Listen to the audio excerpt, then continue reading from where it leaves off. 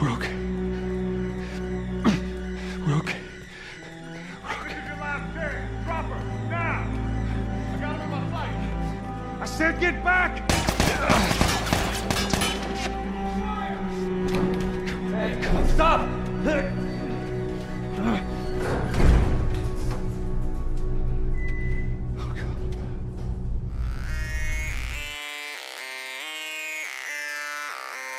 This is bullshit.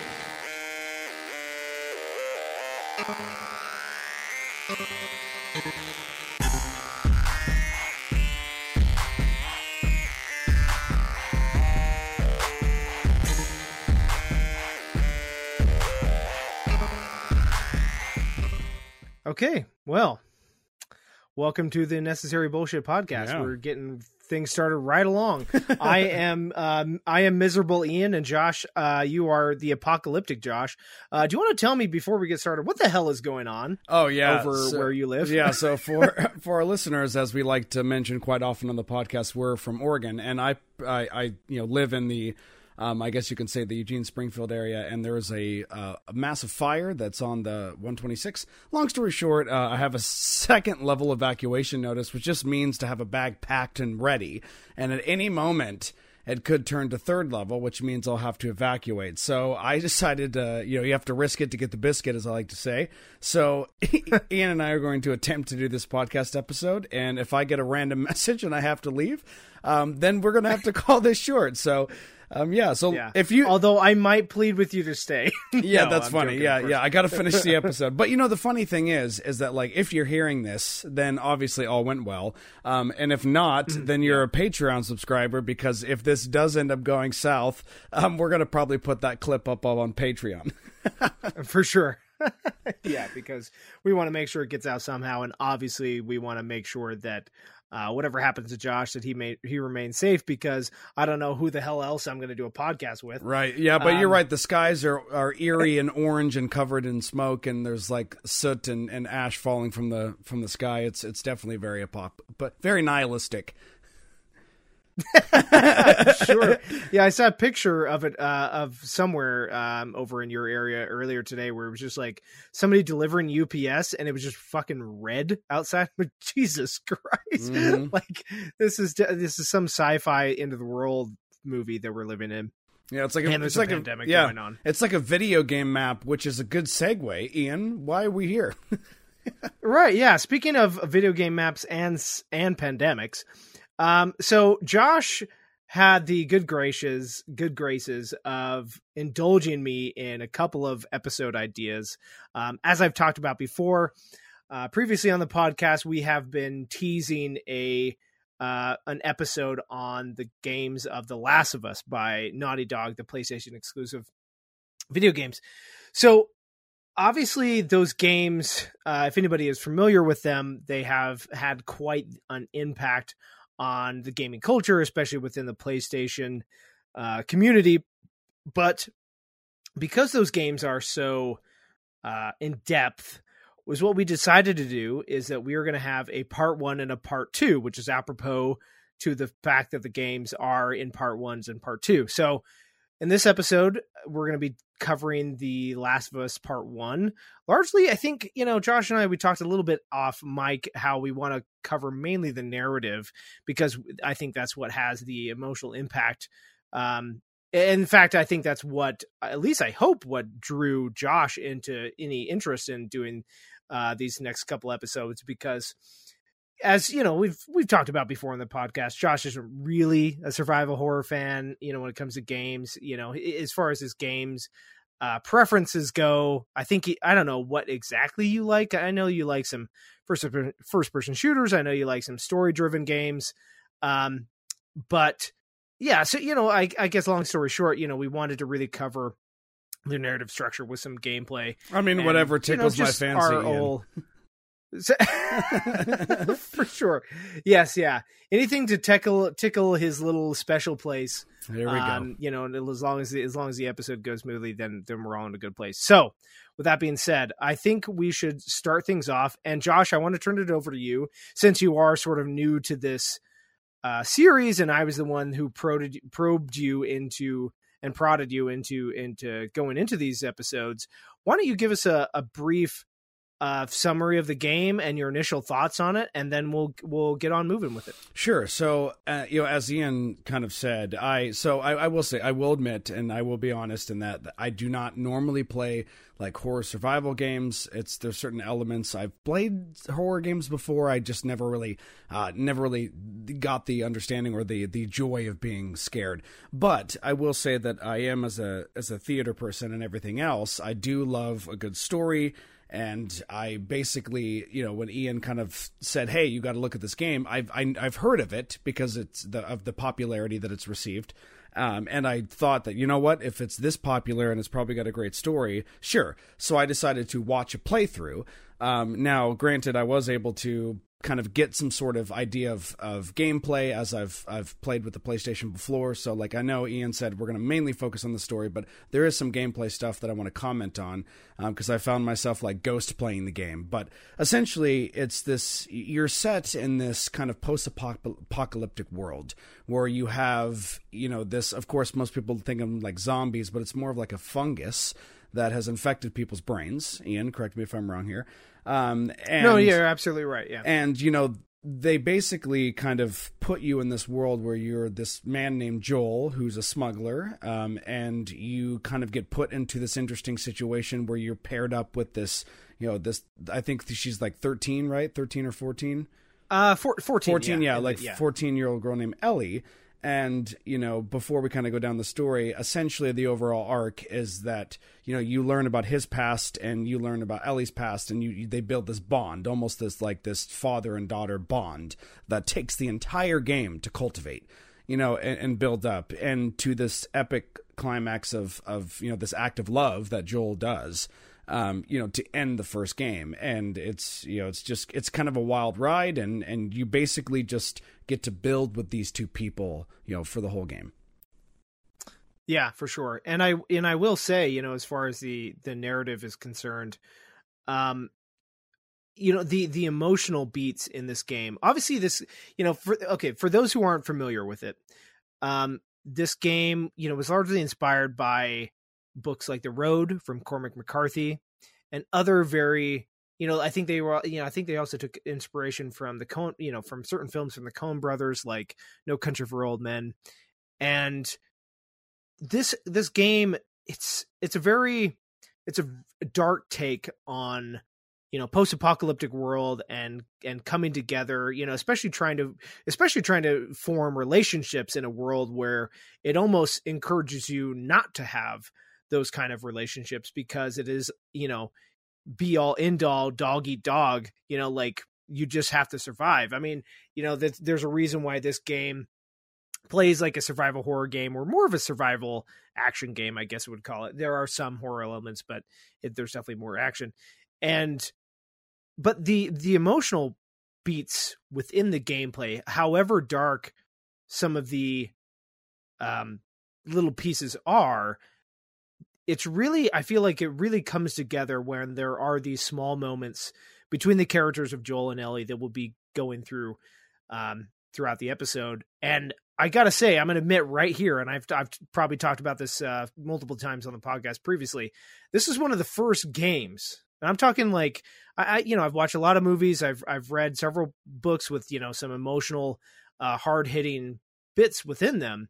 This is the first game that I straight up cried at least 3 or 4 times throughout the story.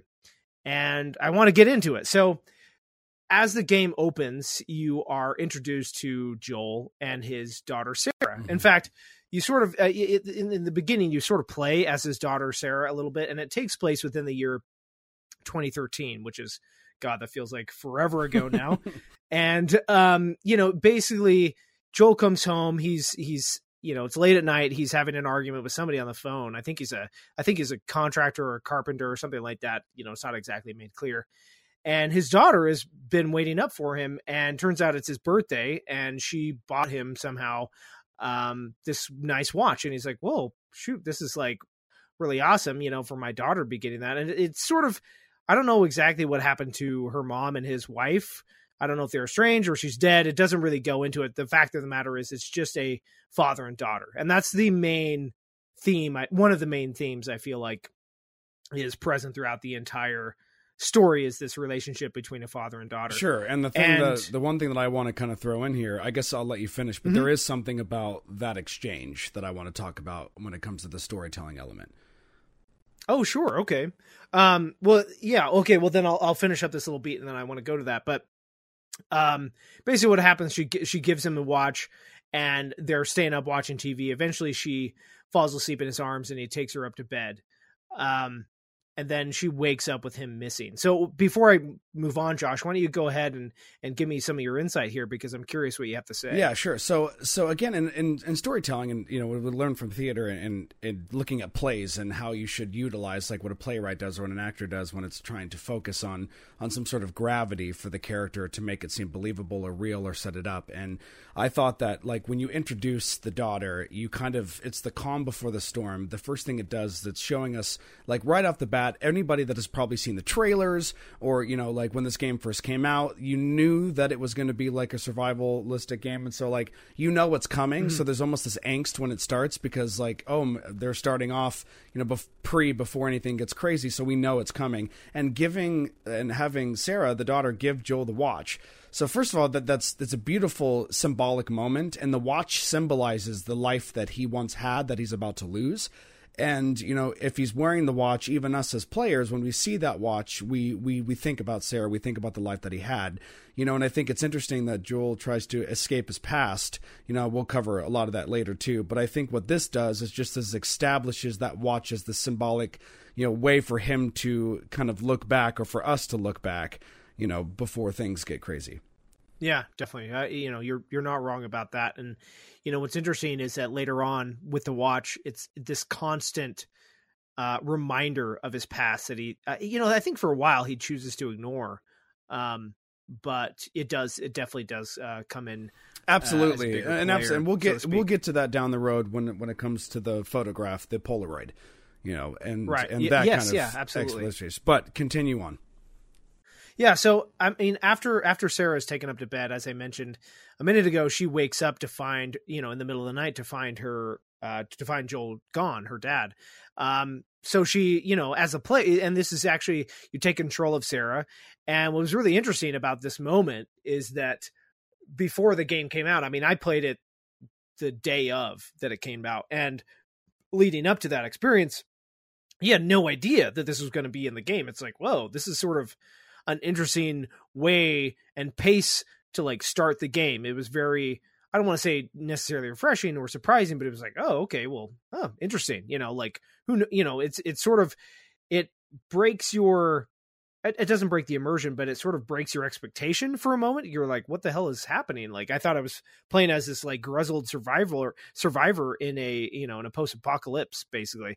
And so you play as Sarah searching the house looking for Joel. And you move into his bedroom, you realize the TV is like talking about there's something crazy going on the news that that Joel had left on. And then there's this big explosion like far away in the distance at night. And you're like, whoa. And Sarah, like, it's sort of like shit gets real. It's so a Sarah beautiful moves down crescendo. into I took it as, a little crumbs of like, you hear the TV, you hear the craziness, you see the slight thing, and then leading up to what you're about to say with a neighbor. But everything is, everything is like this build. And again, we're angsty because, like you said, it's breaking the expectation. We didn't realize we're going to start, the game like before everything happened with this person. When you think you're going to be this grizzled man who's trying to survive an apocalypse, and so like we know that it's coming. So like there's this angst. And now it's building, and it starts with, where's dad? And then boom, like the TV, and then it's like, you're just like, it's coming, and that was very exciting. For sure. Good way to start. Like you're starting and like your emotions or your senses are already high. Yeah, no, it definitely is a great opening, and it keeps you on your toes as you're sort of moving through. And after this explosion that Sarah witnesses, you take control of her, obviously, and you move down through the lower levels of the house, the downstairs of the house. And you realize that like Joel's phone is left on the kitchen counter, and like he keeps getting these voicemails from his brother. It's like, where the hell are you? Like, I'm trying to figure out, like I'm going to come over, and so as Sarah proceeds into the living room, Joel sort of suddenly breaks through but he comes through the sliding glass door, and he sees Sarah in a panic, and she's like, what the hell is going on, Dad? And it's like, okay, the neighbors are, there's something going on, something fucking weird is happening. Like, we have to get out of here. And in that same moment, one of their neighbor breaks in through the door and is absolutely crazed. Yep, Jimmy. And Joel is Jimmy. His name's Jimmy. Oh no, Jimmy. And so Joel is forced to shoot him, in order for them to survive. And Sarah, of course, is absolutely shooken by this. Well, look at that moment though. And look at that moment. Let's take a second and stop here, because for me, sure. just, we're going to talk about this later, but I know a big theme of you with this game is violence. And the purpose of it and the placement of it and why it's being used. And so, at first, when you said that, before I had seen anything of the game, I'm like, I'm not sure what you meant by that. And then, like, what? You've played the game for 10 minutes, and already, you have... Probably less than that. Yeah, like, yes, less than that. Already you have, like, Joel just shooting person in front of his daughter. Like, it was just like, oh my Lanta. And, like, that's already such a huge ordeal to take place just in that moment. Like, it just went from, breadcrumbs to crazy to boom, we're about to be in an apocalypse. Yeah, especially for a 14-year-old girl to witness. I mean, I get it. 14-year-olds aren't exactly like, they're not the most naive, people in the world, but they're still children. Sure. And seeing your father, who you think like kill a seemingly innocent person, despite them being a little bit crazy and breaking into your house, is like, whoa, what the fuck is happening? And but fortunately, within this little scene, Joel's brother Tommy, who had been trying to reach him on the phone, shows up in a car and is like, "We're gonna get the fuck out of Dodge, or Texas, or wherever they're staying." And so they get in the truck and they're taking off. They're trying to get out of there, and it's crazy. Along the way, you see other families trying to escape, trying to ask for help, and Joel's like, "No, I don't want my daughter anything to happen to her. We're gonna get the fuck out of there." But unfortunately, they drive into town because all the other highways are blocked off, and that's when shit gets a little bit more real. Right. Now, before you get to that, before you get the jump scare car accident, I already found, like, from a storytelling perspective, there's that moment where it was like they have a hard time getting through, and then there's like this pregnant lady and like the another little boy, and then like they're like, please, like, help us, and then they just drive off. And then I think it's like Sarah right in the back is like, we should have helped them. And I think, Joel and Tommy were like, no, like, we have to survive. And so, well, I think it was Tommy initially wanted to stop, right? Right. I think like so. Tommy, yes. He was just like, we should help them. And Joel's like, no, fucking keep moving. Right. And so with that, it's already, I guess I'm just trying to say that they're already establishing, this fear, this anything post-apocalyptic. You talk about morality and what's right and what's wrong to do. And when morality and survival, they sometimes butt heads, in the most extreme circumstances. Definitely. So here we're at survival in its most extreme circumstances, and we're already seeing, like, in this brief moment, the slight degradation of morality from what a civilized society would deem as moral, as opposed to a survivalistic one. So, yeah, really, I was going to say, it really shows you, like, just how fragile our society is, like, and how quickly it could break down. That's what I was going to say. It's how fast, like that. How fast that survival element kicks in. And, and that's what things too. And like in these contexts, I always struggle with, I feel like I have my own individual sense of morality, but at the same time, it's like when you're in that harsh of a survival circumstances, it's like, who knows, because one wrong move, you could be dead. And is that worth, I don't know. I've always struggled with that. So that's why I hope that my house doesn't burn down so I don't have to do it in real time. You don't have to kill somebody for gas or food or something like that in the next few hours. But no, so then, right. Yeah, you're right. And so the next thing is there's the jump scare of the car crash. Yes, yeah. As they move into town, they get struck or T-boned, I think, essentially by another oncoming car. And you awake a few minutes later, and you actually start off. This is now where you take over as Joel. You try to break out through the window. Tommy is there helping, and Sarah, I believe her leg is broken or something like that, within the car crash. And so he gets her out of there, and Tommy basically with a gun, he escorts them away. And so they are just running through the streets. Chaos is ensuing. There's like a gas station that blows up. There are crazed people running through the streets, attacking other people. And you still, as we said before, we know this is like a fungal infection from the onset, but these people in the game, like, they don't know what's going on. Right. And so they're trying to move through the city and escape. And I think finally they get to like an alleyway and onto a restaurant. And Joel is, he has Sarah, his daughter, in his arms, and they're trying to move into a restaurant, but there's still these crazed people chasing after them. So Tommy, I believe, holds them off so that they can escape. And they move like outside of this restaurant, like out into like some open field or a little hills area to try and escape, while these infected, crazed people are on their tail. And right before you think they're going to get caught, they are, they're like, this cutscene starts, and the infected or these crazed people are stopped by a soldier who is in the area. And Joel has this moment of relief of like, okay, thank God, like maybe we can get safe by these soldiers.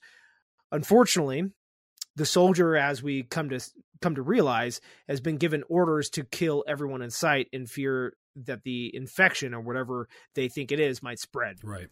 And Joel obviously pleads, to like, hey, please, like, just let us go. The soldier has some type of hesitation, but ultimately he decides to shoot at them. Joel, sort of pulls away to try and help, save himself and save Sarah, get out of the line of fire. And they sort of tumble to the ground. The soldier comes up to them, and in the moment before he takes the final shot, Tommy sort of he comes up, he saves the day, so to speak. Obviously not, as effective as he could have, what we'll find out in a second, kills a soldier. But as Joel is recovering, he realizes that Sarah has been shot from these soldiers' gunfire. And, he takes her in his arms, and she just dies. Mm-hmm. Like, this is probably, you were saying earlier, like how quickly the action and the survival aspects of this happen. Yeah. This probably happens within 15 minutes of the game. Just a child dies in front of you, mm-hmm. and it just cuts to like 20 years later. And, this is one of those moments where I was talking about before, where I, just as purely emotional narrative here, this is even before I was a parent. This is when 2013, when this game came out, I was 23. I didn't even think about being a parent. And this brought me to tears. Just watching a child die. Right. And it really sets the tone, I feel like, for the entire game. You realize that, maybe there's sprinkles of hope throughout the game, as you play, but it is definitely one of those things where you're like, Jesus, this is dire. So I wanted to get your reaction to this, because I don't know if when I was sort of, selling you the game to do a podcast on, I don't know. Did I even mention this aspect? Like, what were your initial reactions and feelings to this moment? I think you can probably say that it's very similar to people that played it. One of the things that I also did was, go and watch different streamers and their reactions, because I was also curious to see what other people reacted to. And it's this very like, and again, it's just like, it's this angst where, you knew something was going to happen, you didn't know what. So like the moment I remember when, they get saved, and I was like, oh, there's a soldier, sweet. And then like, he's on his walkie, he's like, so-and-so is like, oh, kill them all. And I'm just like, wait a minute. Yeah. And I was like, what did that guy on the radio just say? You know what I mean? You're like, and then when he pulls up the gun, he like stops. It's like, ooh, that was close. Thank God for Tommy.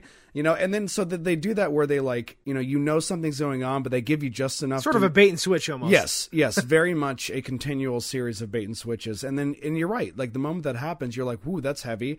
And then it goes to dark. So you have a moment to reflect. And then like when the game starts to load and you kind of get a sense for it, you already understand the jaded nature. You're given just enough backstory. So this is crucial too, because like you want to bond with your person. So storytelling, they could have chosen a lot of variant moments, but like that moment, the moment where everything turned, you know, and changed and flipped upside down to lead to the 20-year road. Like, it really does. And you're like, okay, well, this is how we know he's grungy, you know, in that regard, you know, both emotionally for sure. and physically, you know, and that's also another thing too, where, you know, there's a lot of like interesting juxtapositions in this game, you know, when it comes to the broken downness of the cities, but the beautiful nature of the forests, you know, and then you just, you know, you kind of learn with his jaded past, and then like you have the new generation of kids that didn't know what the life was before then, and it's like a dream to them. You know, a lot of people that reviewed this said that like that back and forth of, you know, of having, you know, it be so long that there's a whole nother group of people that exist that didn't know what the world was prior, you know, that interesting dynamic. Yeah. You know, the two that also is that's an interesting parallel to what we're living through now, honestly, because, you know, if you think about it, every generation has their own, I don't want to say apocalypse, that, you know, that's being hyperbolic, but, you know, every generation has their own, I feel like, mini crisis.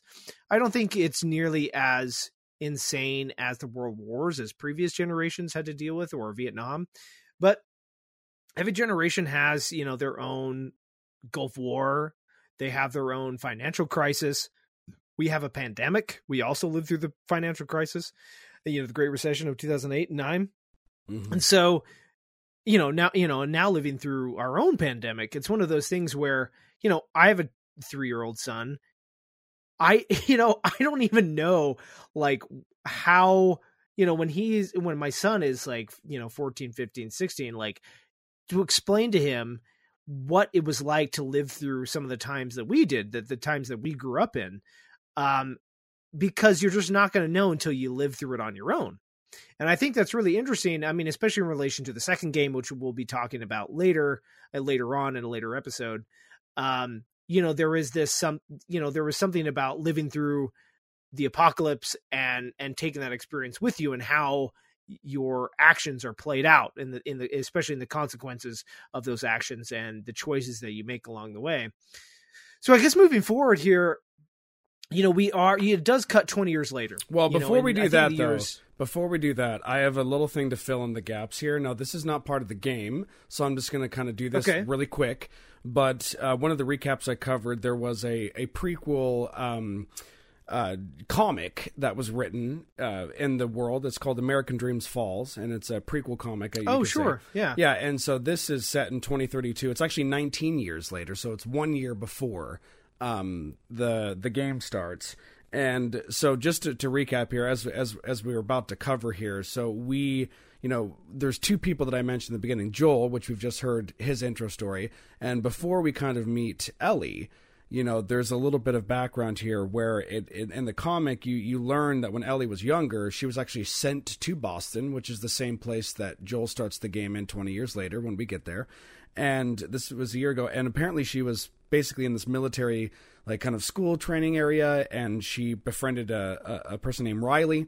And her friend Riley, as they meet, Riley just expresses that she does not want to basically be in the military. She doesn't like that. And apparently they enroll you when you're 16. And she said she's about to be 16. So she's looking to get out to find this fraction, you know, known as the Fireflies, which we'll cover soon. So she tells this to Ellie, and they kind of become friends. Well, you know, obviously things happen, and Ellie ends up, you know, having something go down where she's stuck with Riley, and they end up finding a radio where they find out where the Fireflies might be. So they ended up showing up to the Fireflies, and there's a fight that ensues between the army and the Fireflies, and Ellie and Riley are kind of in the middle of it. And then, you know, they get caught by the Fireflies and captured and taken to the base.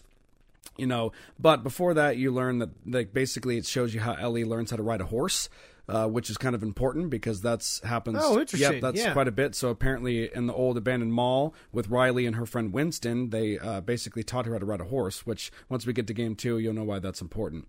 So essentially when they get captured, you know, you'll find out that Merlin, or Marlin, I guess, is the head of the... Marlene is the head of Fireflies. And, you know, push comes to shove, the end of this kind of comic is Ellie interacts was it Marlene, yeah. Marlene. So Ellie interacts with Marlene again, and basically Marlene says that, like, you know, Ellie tries to run away, and Maureen says her name. And Ellie turns around shocked that, like, this lady knew her name. And apparently, like, the head of the Fireflies knew Ellie's mother and had a note written from her mother and then gave her the switchblade that used to be her mom's. That you kind of interesting. That you kind of see that you see in the games later on. And essentially, basically, she says that she's been Professor Snaping Ellie all along. And for those that don't, get that reference, basically, she's been silently looking after her while being aggressive. And saying that, like, then I sent you. She's basically saying I was the one that arranged for you to go to Boston, to do this. And then, and so you have all that. But then at the end of it, Riley sneaks back out to join the Fireflies, and then she returns 6 weeks later, which begins the DLC content. Yeah, then maybe, you know what? Then maybe before we move into the bulk of The Last of Us, maybe we could talk then about Left Behind, which is the DLC content for The Last of Us, because I think it'll play nicely off of your little backstory here, Philly. So the Left Behind, it was this DLC that came out, maybe a year after the initial game of The Last of Us came out. And before we move into the rest of the story, it does take place in some present moment, like in between a few events in the main game, but largely it focuses on Ellie and Riley's relationship prior to Ellie ever meeting Joel. And so basically is what happens. It is sort of starts off with the way that the comic ends, is Riley shows up to Ellie's dorm. It's like, hey, I want to see you again, and hang out with you. And Ellie is obviously like, what the hell, man? You just fucking disappeared on me. Mm-hmm. I had no idea where you were, you were my best friend. I think Riley is like 2 or 3 years older than Ellie as well. So there's that sort of dynamic going on. And out of, after a small little, scuffle, I don't want to say scuffle, but, a small disagreement, Riley's like, hey, let's just get out of here for a night. Let me show you some places, because like, I don't know the next time. No, she said, I got a surprise for you. I got a surprise for you at the mall. Oh, I got a surprise for you at the abandoned mall. Right. And that's the mall that they hung out with in the comic. That's right. Okay. Thank you for reminding me. So Riley has a surprise for Ellie. It really bothers me how similar their names are, but they take her to the mall. She takes her to the mall, and what would they get there to? It was to show her the carousel, right? Yeah, it was that's the one moment that I think though is important to bring up, that I'm interested that they put this in there, where in the comic they briefly stop at an arcade, and Ellie of course makes the statement that she wished she could play the games. And this is this is also the first example, or one of the first examples in the timeline, not necessarily shown in the game, but with the accurate timeline of Ellie, daydreaming about what life was like before everything went down. And there's this beautiful scene where Riley kind of has her close her eyes and puts her hands on the controls, and Riley kind of narrates what it would be like to play the game, and then you see Ellie kind of get, really involved with it. And so at that point, it kind of shows that Ellie has a creative nature. She's imaginative. She's able to envision things and see things. And I think that's also important, again, when you're building characters. I think it was smart what Naughty Dog did here with their team of writers, is even after the game is out, you're further building different elements of these people and what drives their minds and why we become so connected to them when we play through the game. For sure. I do think that these little moments, of gameplay and story beats are some of the best writing in media. And I don't think you can really find that on any other medium. Maybe on some over the top HBO series, it depends. It's one of the it's a good one, but there's other games too. I know this is definitely for example, the writing in Red Dead Redemption 2 is phenomenal. Great, and the voice acting, which is I've heard really, really amazing things about it. My wife is playing through it right now, and she absolutely loves it. Right, and the thing is too, and that's why The Last of Us is so pivotal as well, because what we're learning is that it's important to have great writing and voice acting and storytelling. The three of those have to work together, and this, and of course gameplay is important, but a lot of us will forgive And I think, Ian, you're right. The main reason why we're not going to focus so heavily on gameplay is because even myself, if the story is good enough, I'll forgive gameplay. You know, if Sure. it's not quite as much as I like it. But if there's the story's not good and the gameplay's great, if the story's not driving me, I don't know. You know, it's tough to say if I'd continue. So that's why you're right. Yeah, this game is good on both fronts. It definitely shows like our obvious difference in appeal to games, because I mean, I could go on and on about my love for the Dark Souls series and how people sort of bash it for having a lackluster story, but I also think that maybe they're just not. Well, no, because that's right, because you said it that they choose opinion. to tell. But moving on through these, to tell the story through like item description, which if you're not reading the descriptions, right. Which is its own way, and that's what I'm saying. Like, you can't judge everything the same, because that is its own unique style. Like, you know, environmental storytelling is definitely much different than what this is. Yeah. But this is also too, like, games have tried to do this and have not succeeded. You know, this is where, you know, this is why you can take things like, it's not just a post-apocalyptic, but it's human, and it's our natures, and that's what we're driven to, and that's what we want to see and watch, and that's what's pulling you into this game. This is why I think you constantly say, you know, it's maybe more of an action, you know, survival and not a horror survival, because it's so rooted in human, the human emotion, the human element of it. It's easy to not be scared of the environment that you're in, because it seems so realistic to what we might do if we were in that environment. No, I think you're right, Josh, about just how it really impacts, especially on a more human level, as you were saying. And, you know, speaking of that, I do want to move through the other beats on this, because I think there's a really especially amazing human moment as the rest of this Last of Us deals, or the Left Behind DLC moves on. You know, for going the present beat moments, but with these, you know, these flashbacks between Ellie and Riley. And as they're moving through this department store or shopping mall, they do arrive at the carousel that we were talking about earlier, and they somehow there's power running through the shopping mall that they're able to get on. I don't remember exactly how they're able to do it, but, you know, it's like a generator. I think they found sure. like a generator or something, but it didn't last very long. You know, they only had power for like a little bit, right? Maybe one or two rounds. So, you know, Riley and Ellie, they get on the carousel. It's a very special moment, and you can tell they're starting to bond again after their brief separation. What was it, 6 months or 6 weeks or something like that we were talking about earlier in the comic? Yeah. 6 weeks. Yeah. So they're moving through the rest of the mall, and I think it's at one point Riley reveals to her, I don't remember exactly how it comes up, but Riley reveals to Ellie that one of the reasons why, in fact, I think one of the main reason why, aside from the surprise of the carousel, that Riley wanted to take Ellie out that night is the fact that Riley is moving out of the quarantine zone with the Fireflies the next morning. And so she wanted to have this sort of last hurrah, like, I wanted to see my best friend one last time before we might not ever see each other again. And Ellie is obviously put off by this. You know, it's just like, dude, you're my best friend. You disappeared on me, joined the Fireflies. I thought we were going to be in it forever. Why are you fucking leaving me here? You know, because I don't think Ellie really enjoys the military school either. And so, you know, they definitely have, you know, some disagreement about, you know, what approach they take. And there's one point where Riley, I think this is pretty soon after that moment, it's like, hey, like, let's try and get over this and have fun. You know, what I have is some, you know, because at one point they had like water guns where they were confiscated. That's something that Riley was alluding to. And Riley actually was able to find them and take them back from a guard or somebody.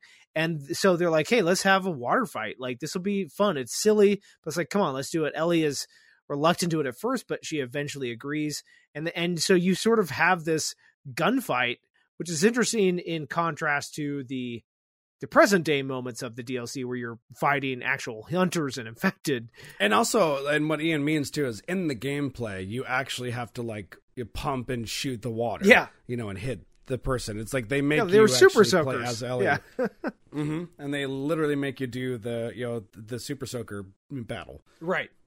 And so, you know, soon after that, you know, Ellie's guard kind of comes down. She's like, okay, this was fun. You know, maybe I can't accept you leaving for Riley to leave. And I think they come into one other last department store. I think it's like some high-end clothing store.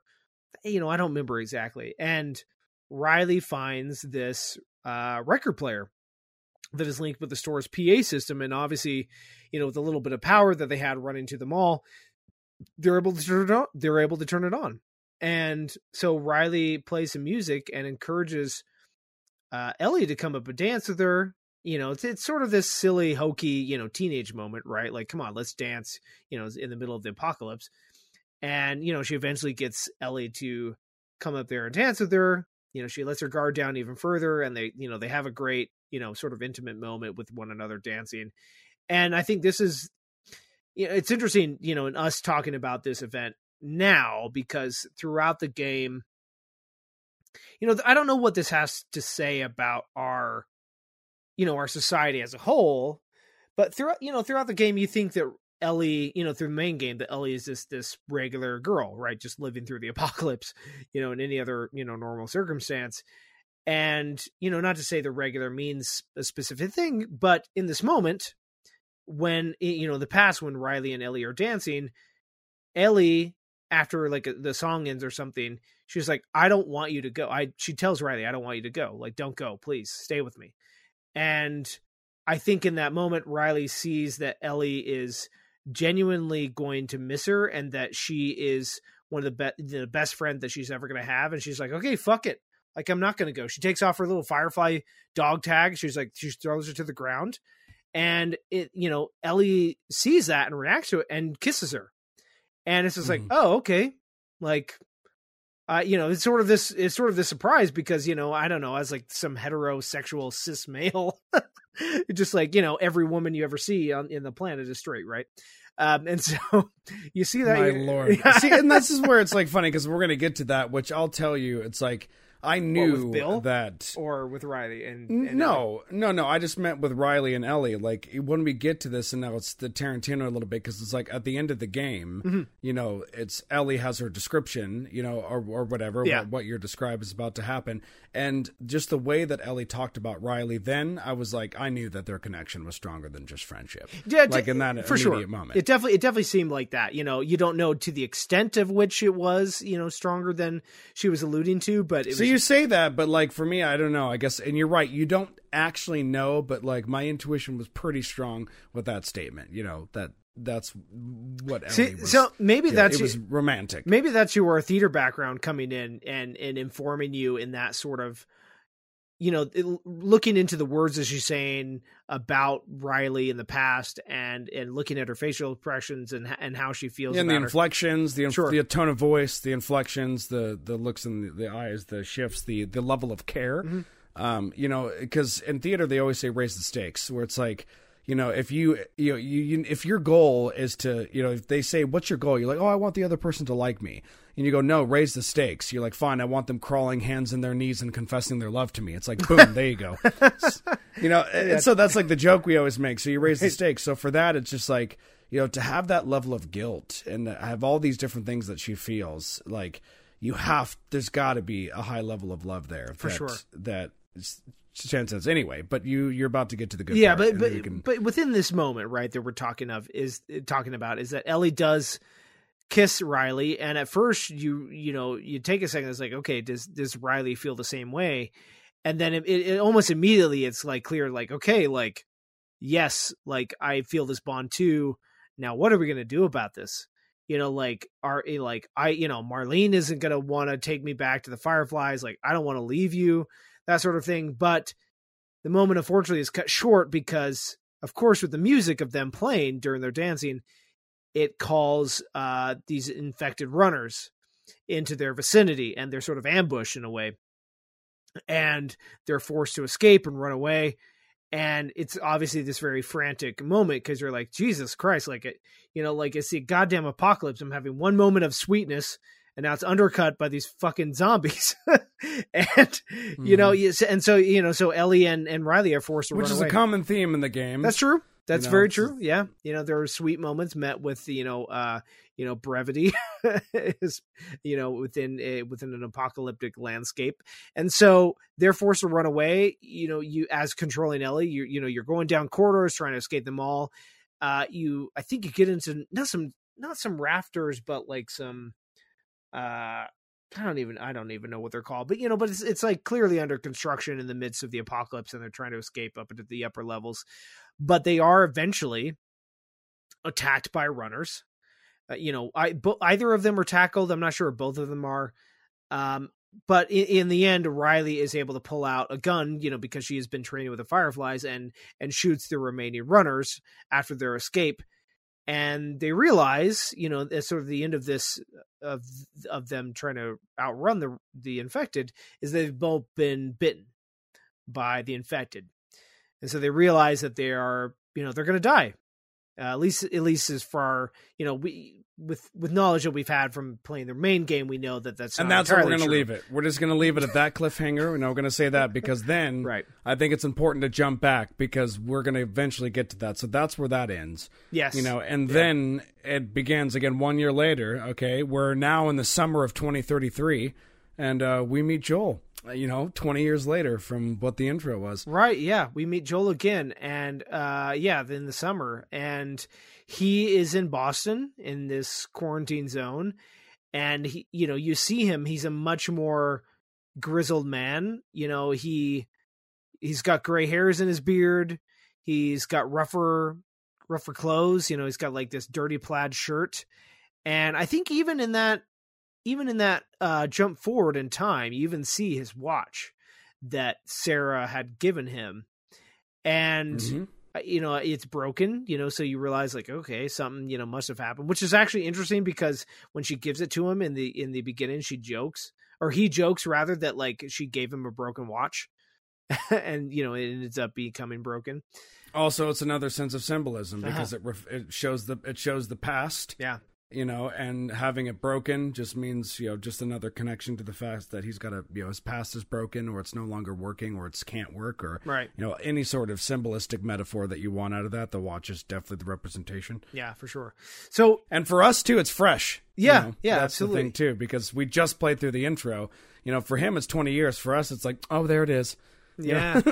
Yeah. No kidding. Yeah. It's like, oh yeah, I mean, I like the way you put that. It's like, it's still sore, but immediately we're brought into the presence of Tess, Joel's confidant and partner, seems like, and partner in crime.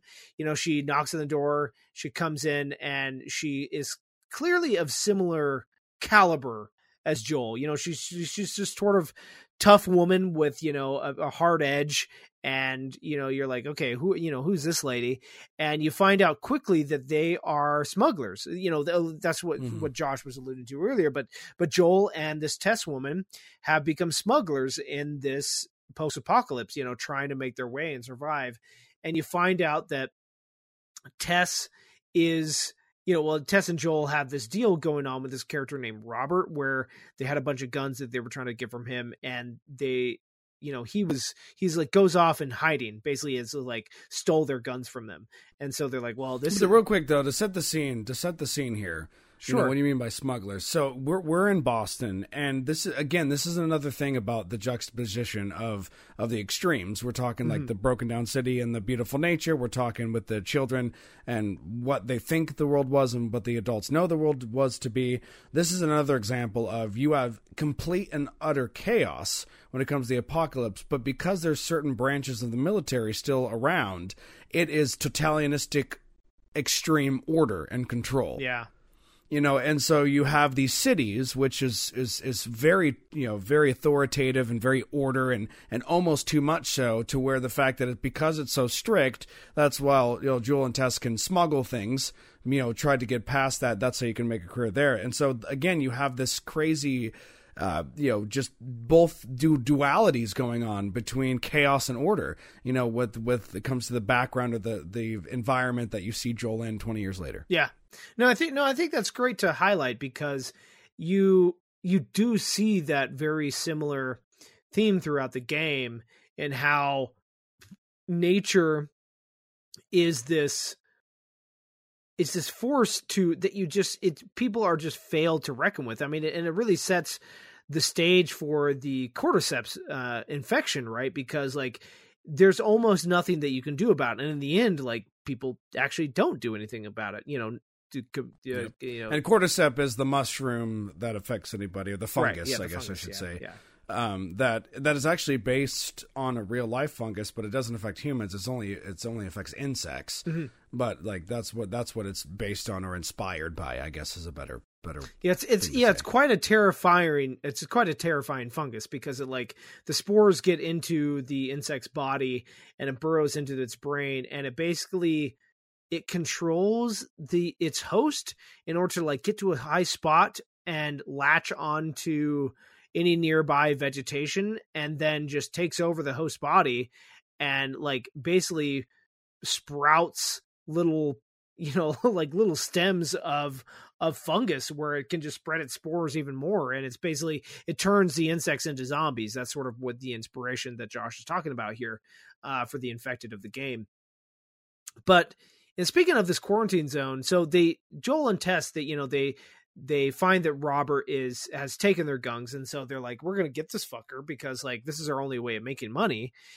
And you know, they work their way through the quarantine. They find out where he's at. He's like hiding out in the docks. He's got a bunch of hired goons, and you know, Joel and Tess are pretty capable, and so you know you can pretty quickly take them out and find Robert. You know, you go on this little chase, but he's this sort of, I don't know. I mean, how would you describe Robert? He's this sort of like timid, scrawny guy. Like, I don't know how he was a leader of anybody. I mean, yeah, you kind of introduce, I guess the thing is like, even with, you know, with Tess and Joel, you I don't know, you sense some courage and some wherewithal to power through. And this is the first kind of character where you see a bit of cowardness. And, you know, obviously you learn that because, you know, you find out, you know, that like, and you kind of knew, how do you say that? Like, as soon as you met Robert, you kind of knew that this guy probably screwed something up. Yeah. You know, again, the way that they're kind of like telling the story, and each character that they put in has a particular purpose, and the nervousness and the scaredness and all that stuff plays into, because again, you know, like most good stories, you know, we have to set up the quest. And so this is like right before we're about to get the quest of what's going to fuel the rest of the game. Right. So upon getting to Robert, you know, Joel and Tess, they're like, what the hell did you do with our merchandise, basically? And he tells them, it's like, look, you know, I sold them to the Fireflies. You know, this is this rival faction to the people who can, you know, the soldiers and the remnants of the government who are controlling the quarantine. You know, because they're having these ongoing battles. There was sort of, you know, towards the beginning of taking control of Joel. Well, he owed money to the Fireflies. That's right. Yeah, you're right about that. Yeah, so he's like, well, I've got these guns, and I need to survive too. So like, I'll just give you the guns. Yeah, so he took the guns of Joel. Yeah, he took the guns of Joel and Tess and broke their trust because he owed money to the Fireflies. Right. And he needed to pay. Yeah, and so that's how we bring in the Fireflies, you know. To the so basically, you know, like because Joel and Tess are pissed off at this fucking guy, they kill him in cold blood. And Marlene, who we talked about before, the leader of the Fireflies, she shows up because she's searching for Robert as well.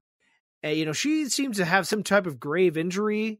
You know, it's not exactly revealed like how she got that. Some shootout from, you know, the remnants of the, you know, the government.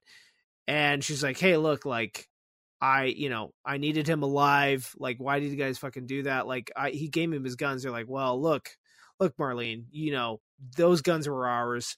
You know, we had a right to them. Like, what the, you know, something's got to give.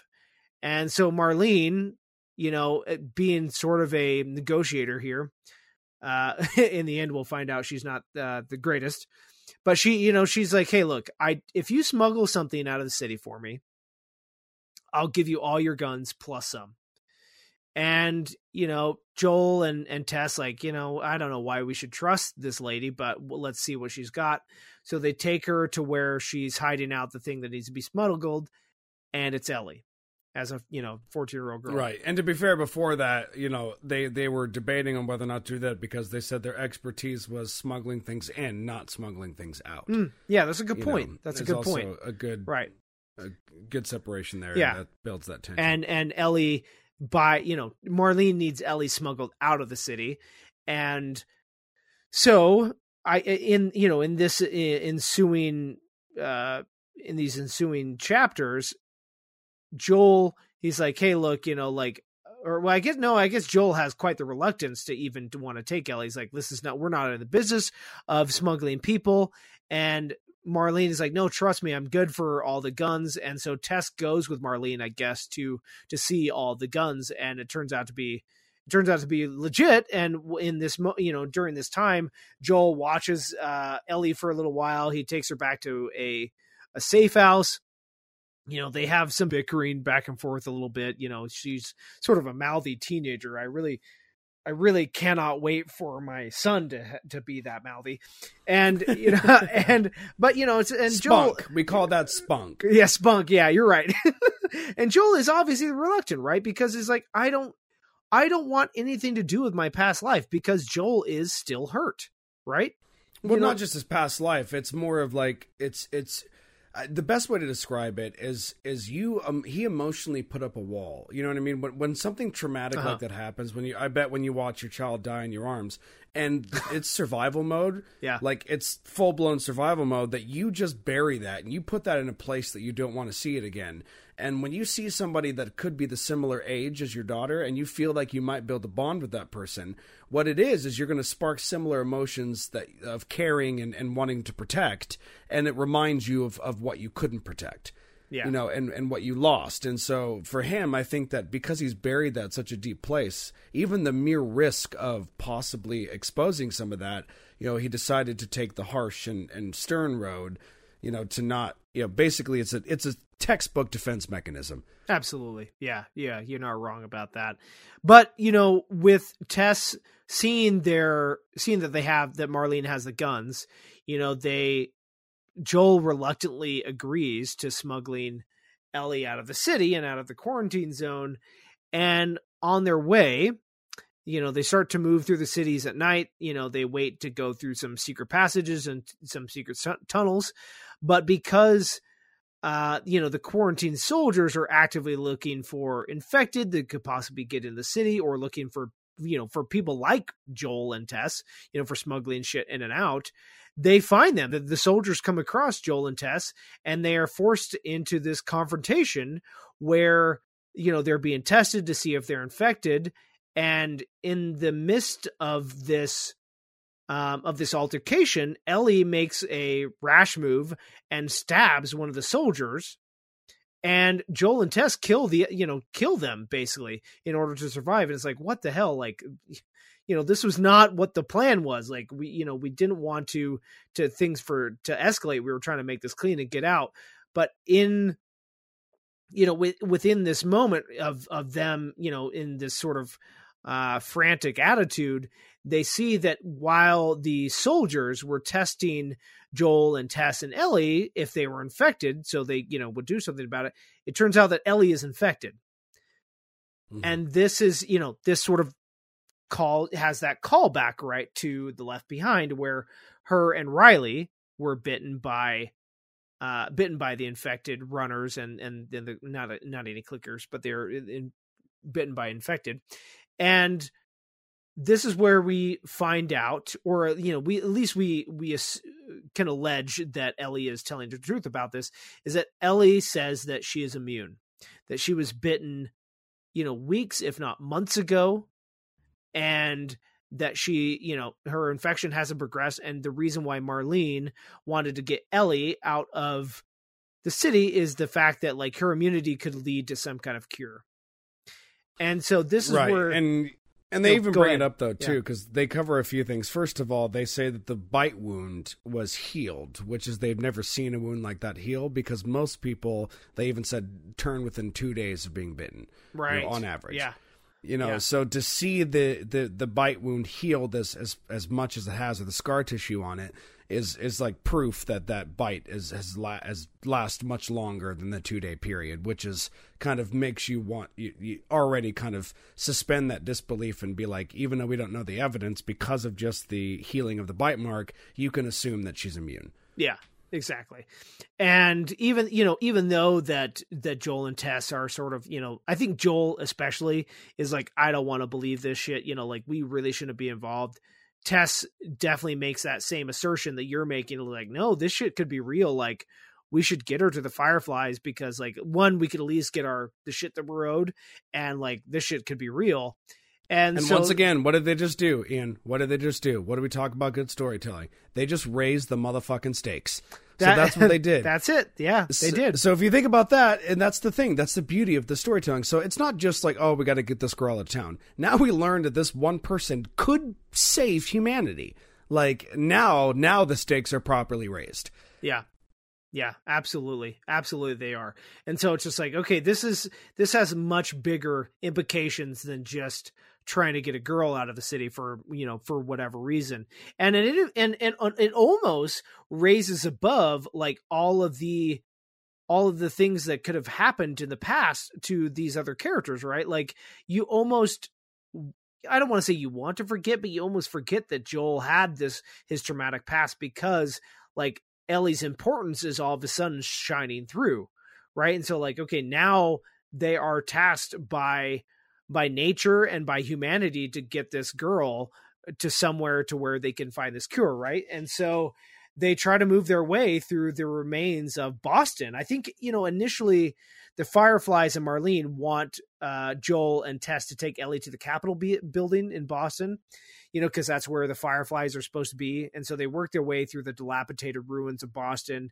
They go through this museum, which is like, actually, it's a really cool sequence because it's like you get to see all this Revolutionary era antiques that have been not completely destroyed, but they're definitely in a state worse than they started off in. And it's just cool to see that part of the country in that state. But as they go through this destroyed city, they do eventually come upon the Boston Capitol building, after of course dealing with infected and barely surviving. However, in the previous encounters that they've had after they get to this Capitol building, turns out all the Fireflies have been gone, and at least some of them have been killed by whomever. It's assumed hunters or quarantine soldiers, right? And so it's just like, fuck, like we got her here. Now what the hell are we going to do? Joel especially, I mean, that's this sort of common theme for his character, right? He's constantly feeling this big reluctance to do anything because he's been surviving for 20 years, on his own or with Tess and doing some pretty nasty shit. Like, why should they risk their life for this girl, even though they don't know that she's infected? I know, and there's some callbacks to that. You'll learn later on in the game where he has some conversations with Tommy, and Tommy says something along the lines of like, oh, like when back the first affected or the first few years, it's like, all the things you did, and I think Joel's got a line like, I kept you alive or something like that. Yeah. So like you can even tell that there was some roughness in the early days of Joel's survival, definitely before we see him 20 years later. Yeah, absolutely. But it is, again, it's in this moment where we have this moment of despair where we realize that, the Fireflies aren't here, and Tess is insistent that they keep going or that Joel takes Ellie to find the Fireflies. And he's like, no, it's over. Like, we're not going any further. And that's when Tess reveals that she's been bitten. And her infection is much more rapidly evolved and changed in a worsening state than Ellie's infection has. And she says, "Is like, hey, look, this my bite is a few hours old. Hers is weeks, if not months old. Like this shit is real. She could be the cure. You need to do something about this." And you realize that soldiers are coming. That it was, I don't know if it was some sort of setup that that the soldiers were going to be there, but either way, they're in a dire situation. So Joel and Ellie take off. Like they have to go. They're not going to get killed, and Tess has this standoff, between the soldiers, and it's sort of off screen. You end up hearing through gunshots that she's killed off, and it's sort of disappointing because I really like Tess, honestly. Like Tess was a cool character, and I don't know what your thoughts about her, but it's just like it again, it sets this precedence. It sets this precedence that loss is another big theme in this game, that you don't really get goodbyes. It feels like in this world, like, yeah, that, Joel and Tess had a brief moment where like, hey, this is it. But, people just, the world that they live in is so harsh and indifferent that just like, yeah, this is like, who knows when your next friend is going to die.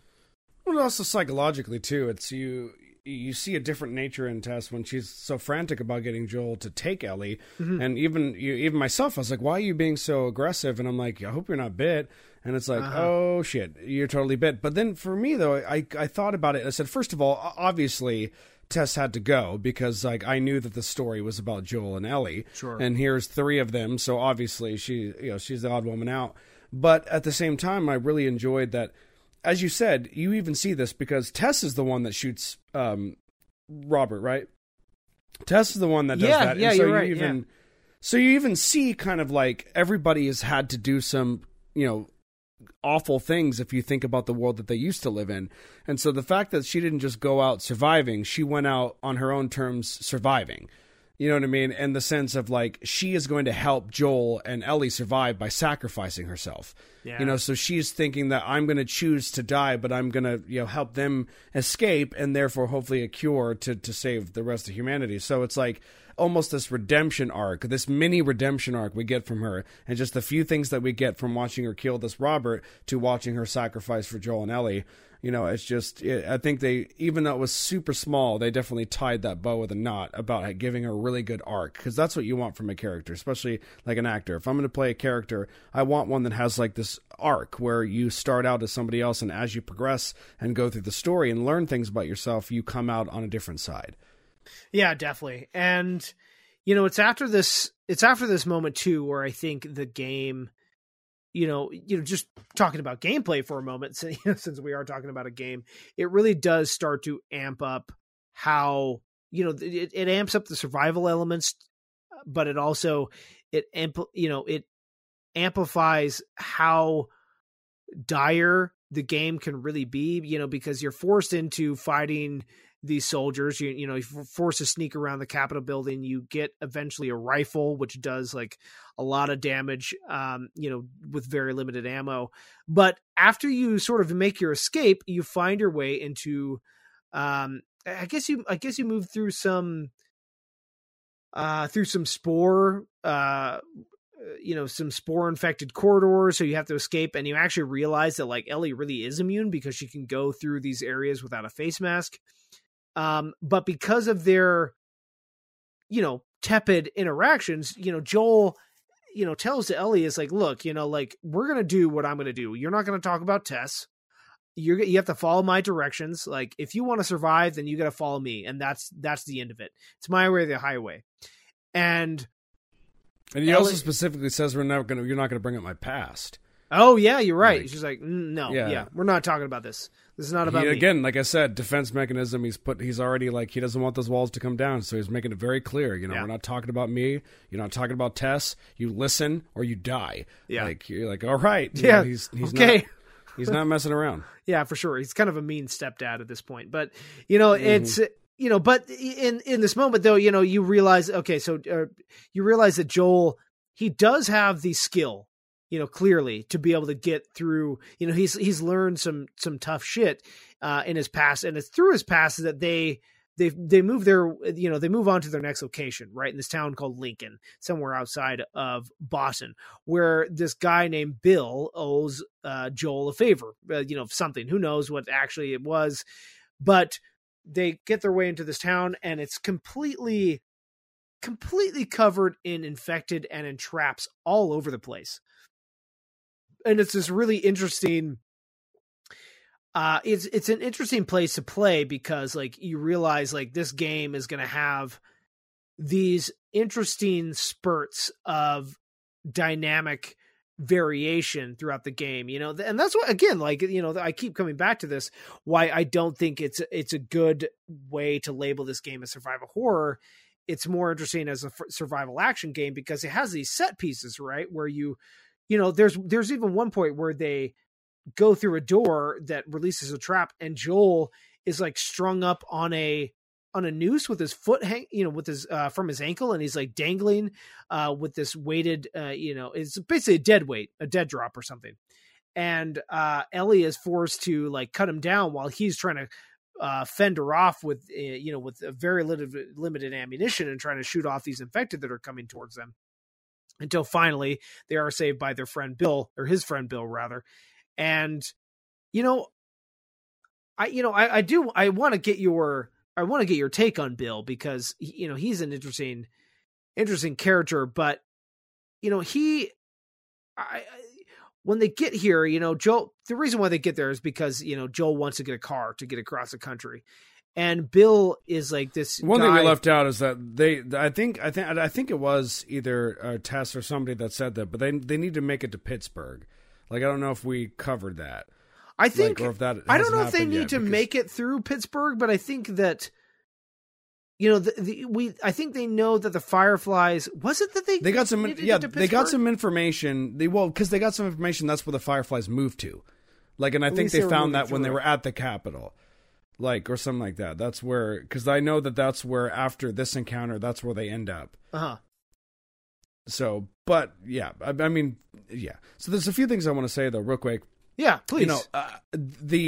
So again, briefly, just talk about gameplay. The thing I think was fascinating is that, like, there's these, like, you can interact with the world. So there's one time when you have to, like, pick up this plank or whatever and lay it down on a roof in order for you to cross. Mm-hmm. You know what I mean? Like, certain, like, interactive puzzle storytelling. And the supply grabs, it's very minimal. There's maybe, like, 5 or 6 things where you have, like, your bolts and you have, like, a cloth and you have, like, your scissors that you grab. And in one review that I read, I thought was very interesting, so I'll give them props there. What it says that, like, when you grab these things that you can craft with, everything kind of uses the same or similar items, so you have to be very specific on what you think you want to do. Sure. And then second of all, it just makes you feel like you're with the character, like you're interacting with your environment. You're learning how to tape stuff on or grab something that you see and makeshift it and to use it to your advantage. Within navigating, and they kind of give you an option where they kind of, I don't know, for me, it's very, you can tell early on that stealth is highly recommended. Mm-hmm. And it's often, the best way to go about it. You can be loud if you want, but of course they don't give you that much ammo, and, stealth is the name of the game. And so for me, that's why, like, I just never really do well in stealth, but you can tell that, it's not just like you have to sneak because you're playing like Splinter Cell where it's required of you. You literally feel like if I'm heard, then, like, I'm responsible for me and for this girl, and and we're gonna die. And so it's like this, like you said, the adventure of always being heightened, where stealth feels like you never in your entire life felt like you needed to be quiet more in the stealth moments for The Last of Us, especially when you're trying to navigate everything that's infected before you actually get to Bill. And further on in the game.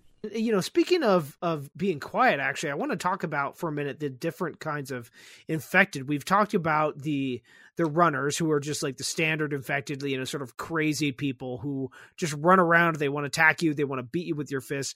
But then what's interesting is that throughout the game, fairly early on, we encounter these other enemies called clickers. And that's where I think this is one of the most interesting sort of video game enemies that I think have ever been in games. Basically, clickers are, because of the fungal infection like spreading through their brain, they have been completely blinded by these sort of fungal plates, and so they can't see anymore, and all they have to rely on is their hearing in order to navigate and to find non-infected people. And so they have these series of clicks that they do, like echolocation, to try and find you. And so there are a few points, when Tess is still alive, when you're moving through the ruins of Boston, and when you get into Billstown, there are clickers around where your stealth is actually very vital, because if clickers hear you, then they'll be able to pinpoint your location pretty quickly. And, for the most part, if they attack you, it's a one-shot kill. Now, there are, if you get a shiv and you have, it has plenty of durability, you can take them down. But for the most part, they're one-shot kill. And as far as the difficulty modes are concerned of the game, like when you play on the highest difficulty, I mean, there's no coming back. Like I don't know how much progress you lose, but it's just like, it can be a little nerve-wracking dealing with these type of enemies. And I'll get to one other enemy too here coming up that I think is really interesting. But as you move through this town, you do come into contact with Bill, and he's like, hey man, like, what the fuck are you doing with my town? You totally screwed up all my traps. Like, what the hell are you doing here? And Joel is like, hey man, like, I need a favor. I need a car. You got to get me a car, 'cause I got to get to Pittsburgh, as we were talking about earlier. Mm-hmm.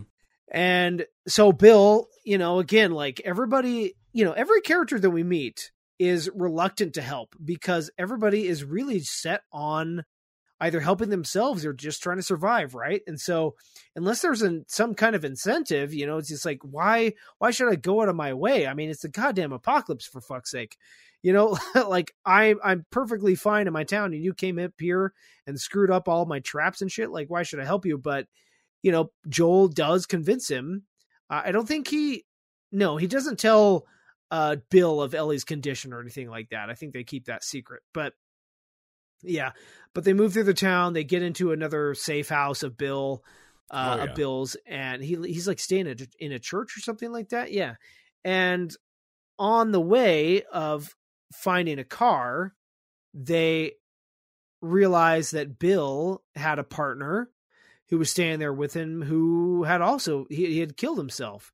And Bill, I think was sort of damaged from that pretty deeply. And that's why he, sort of became this isolationist. And again, it's just this constant theme of loss and what that does to people. And, like you've been constantly referencing Joel putting up these defense mechanisms. It's very similar with Bill, because he's been there on his own for a long time, and he lost a dear friend and a partner, because they do come across his body. The true irony here is that, like, they're suffering from loss, but because of the chaos and the severeness of the survival element, that like it almost makes it easier to bury or to move forward, because there's like, no, you just cannot help it. There's nothing else you could do but move forward. Yeah, true. And it's almost like a forceful nature. So that's what I mean. It's this interesting dichotomy of like, this is not the world that anybody wants to live in, but at the same time, because of what it's taken, if things were normal, I bet it would be much more difficult for all these people to process their grief or to really, or to actually feel it and let it affect them the way that they just kind of bury it, or the way that they let it go. Yeah. And it's just because of how survivalistic it is. It's just an interesting position all in all, and they keep reminding you of that. Yeah, they definitely do. They definitely, they sort of beat you over the head with it. Like, look, this is like, people are at rock bottom, and we're going to, in a lot of ways, as far as the narrative is concerned, like, we're going to force these people to try and move on. Some people do it better than others. And Bill is one of those people who definitely, he's like, no, I'm happy where I'm at. Like I'm upset that my partner's dead, but like, I don't, this is where I'm staying. I'm not going anywhere. But with Bill wanting to, eventually coming along to, to help Joel and Ellie, not coming along in their journey, but to come around to help them, is that they, what they realize is they need a battery to get a car working. And so they go on to like the high school, I think, in that town. And it is Quest. Fetch, yeah. We call Yeah, those are called fetch quests in RPG terms, just in case. Yeah, exactly. But at the same time, know. though, it's but it's still a nice way of, again, it's clever storytelling. And so that's the thing too. Like, real quick, the only thing I'll mention is you can see a lot of examples of these, but it's some games will have things that you can do or things that they make you do, and it might seem tedious, or you're like, I don't understand why I have to do that.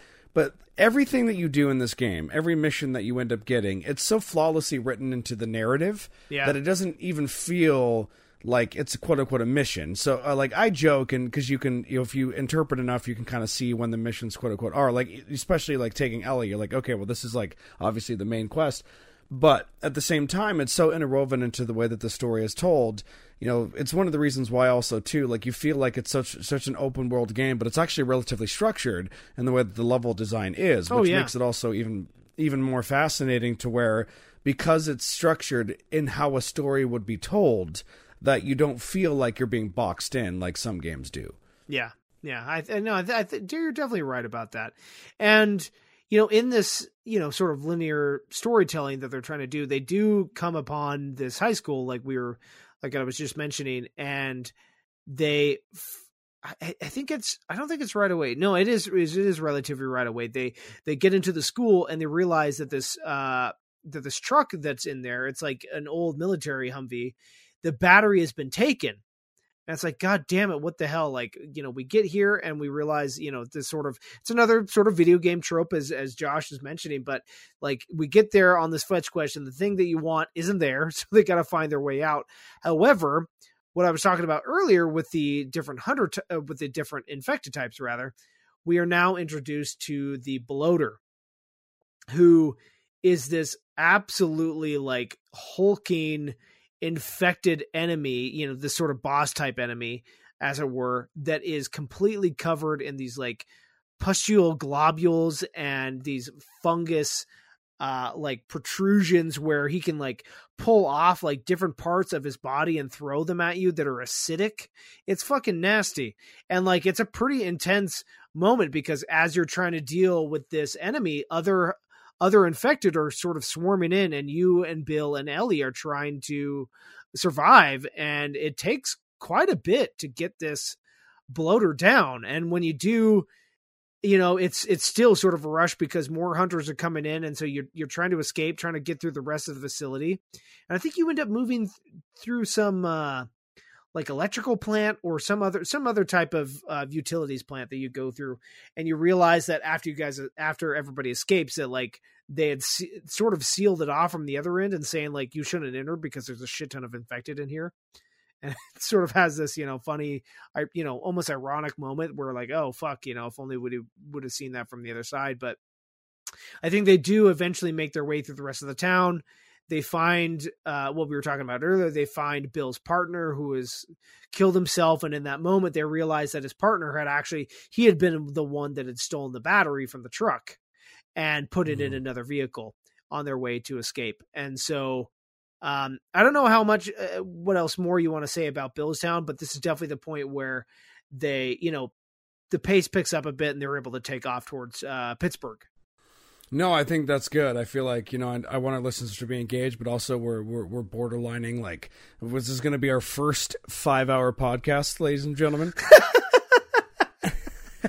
Yeah, I mean, we'll definitely take breaks and interspersed throughout it. But yeah, I mean, just this first episode, please bear with us. We just want to give due diligence, and obviously, Josh is indulging me quite a bit. Yeah, well, who knows? I mean, we might even break the first one into 2 parts. Let's do a 4-series run. We'll see how far we get. Okay, right. But yeah. No, you are not wrong. That all took place in the summer, as Ian likes to know. The game kind of breaks down. So again, you have certain things where there's storytelling elements. So a classic thing to progress time is like if you're a male character and you have a beard, like maybe you have a 5 o'clock shadow, and then when you show them again, they have a longer beard. Or hair. You have short hair, you have longer hair. So there's certain things that you can do to tell the time change. And The Last of Us, they use the seasons, to really kind of hone in on time changes. So that was definitely kind of in the summer. And I do think that by the time that they get to Pittsburgh, I think it does move, when you get to the next chapter of the game, it does move seasons. Yeah, it doesn't. When you get to Pittsburgh, it's still technically summer, but right after Pittsburgh, it moves into fall. So as we're moving into Pittsburgh, they're driving in this truck, and they're of course ambushed by hunters who we realize they're not like their own faction of survivors, but they're people who are just out there surviving, who are not affiliated with Fireflies or the pre-government quarantine agency soldiers or anything like that. They're just out there trying to survive. And they're, Joel and Ellie ambush them by the truck, in their truck. They crash and they try to escape through Pittsburgh. They have lots of encounters with hunters, and I'm going to be sort of skimming through this to get to some of the meat of these next interactions that are really important here. But they make their way through the town. They go through this hotel, which is actually really interesting because they get into this hotel, they make their way through the top, of it, but in order to escape, they have to I think they go through these elevator shafts, and Joel gets separated from Ellie because he falls to the bottom of the elevator, in the bottom of the hotel, rather, where that's just sort of flooded. There's lots of infected down there, and he's going to try and make his way to Ellie. And again, this is also a classic video game trope here, where you separate the lead character from the rest of the group. Then the lead character's on their own, and then you have to do some puzzle solving or some fighting your way back to the character. And again, it's one of those things where outside of normal games, when that happens, but this is so fluid with the way that they tell the story, and when Ian says skips a bunch of stuff, because this is the gameplay where, again, the level design is very smart, where essentially the entire time is you're trying to get from point A to point B, and you just have obstacles that you have to navigate. And again, whether you choose to be stealthy, whether you choose to be a little bit more loud, whether you choose to gather everything that you can and move forward, that's kind of the in-between parts where, of course, when you're playing it with a controller in your hand, it's fun to navigate that. But for storytelling, it's definitely just this idea of we're trying to okay, now that we know that A to B is this kind of structure, what's going to happen when we get to B, or some of the main points along the way? Yeah, for sure. Yeah. And so in working their way through this dilapidated hotel, Joel finally finds his way up into an upper floor, as he's looking for Ellie, but he himself is ambushed again by a hunter, and they have this really brutal scuffle where Joel is almost drowned because this hunter is pushing him down in the water. Joel is trying to reach for his gun, but he can't. And it's only in this last second where Ellie arrives. You actually don't know that it's Ellie right away, but she arrives and pulls Joel's gun out of the water and shoots the hunter, saving him. And it's this moment of relief because you're oh, thank God, without Ellie, Joel would be fucking dead. And that's it. That's the game, how is Ellie going to get to the Fireflies? And, but what's kind of fucked up is that Joel is pissed at her for doing that. It's how could you fucking grab my gun and shoot this guy? You could have killed me from doing it. It's whoa, dude, you could have some fucking gratitude. I fucking saved your ass. And yeah, but so think about it though. It's a loss of, look, even though we find out that the DLC and through other stuff that Ellie's kind of had some stuff going on before we meet her, but at this point in time, this is kind of her loss of innocence. It's not somebody who's infected that she's had to take out. This is it's a real person. We see her for the first time murder another human being. And yes, it was out of defense for Joel, and that's why context is important. Nobody's upset about the context, but Joel, I think, in that moment, it's I think he knows what the life was. He once had a 14-year-old daughter.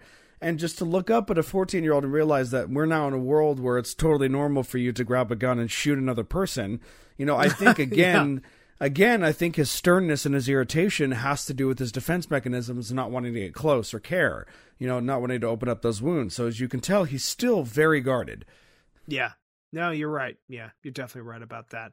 But, it's actually, there actually is a little bit of reprieve in this moment. And I want to say a slight redemption or opening up on Joel's side, because soon after this, they get their way out of the hotel. Night is starting to set on the city, and they come across some more hunters, of course. And in an ambush, Joel tries to sneak down and kill some hunters, but before so, he's okay, look, Ellie, he levels with Ellie. Is okay, if we're going to survive, I get it. You're capable. So in an act of trust, basically, Joel allows Ellie to use a rifle that they find to sort of cover his ass, as he's down there killing other people, and she can take, some sort of sniper shots off of people. And this is, I think, one of the first moments where, it's not only Joel opening up, but he's willing to accept that Ellie is, I don't want to say the potential surrogate daughter that he needs, but she's an important person, and she's an important person to him, especially. Well, and that's also a survival. It's a beautifully written survivalistic way of showing trust. Mm-hmm. It's not just oh, here, hold my wallet. No, it's just I'm going to give you a gun and expect you to have my back. You know, and when it comes to survival and the elements, the harsh elements that we're in, and the chaotic nature of the game, like, you know, in that moment, that is like one of the biggest symbols of trust, especially because it's like also too covering his back. So I mean, you can even say, physically speaking, when your back is to somebody, you're vulnerable. You know, in that own regard. So it's emotional vulnerability that it's translated into a physical survival context. Yeah, absolutely. And it's after this moment where we do come across another really interesting relationship.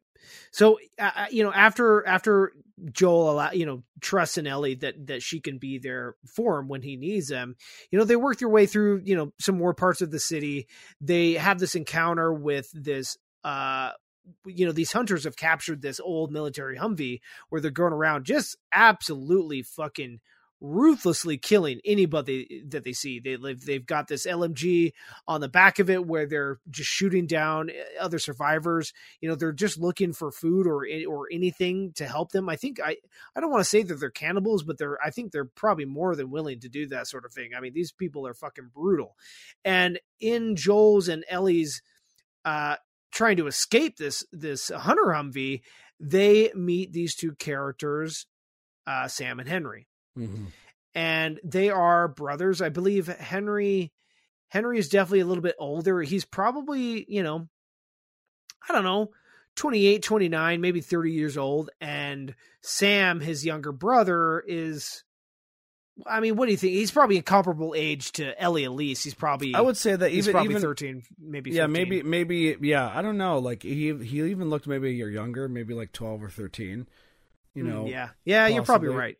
But they have a really interesting relationship because, they're definitely younger. Henry is definitely younger than Joel. So he's not as, he's not as cynical as Joel is, but he's still on the high alert, to make sure that he keeps his brother safe.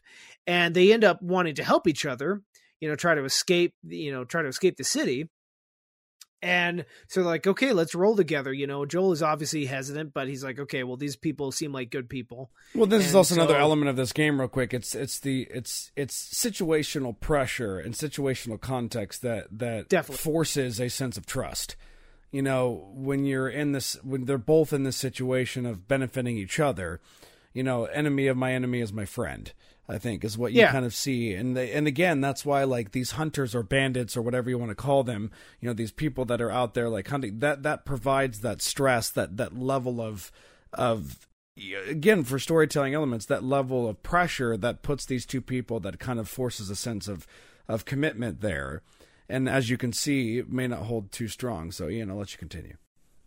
For sure. And yeah, so I mean, basically, again, what's interesting about these two characters is that they have, I don't want to say that Henry has a kind of naivety to him, but Joel has obviously suffered and struggled to survive for a lot longer. And Henry has this sort of wide-eyed,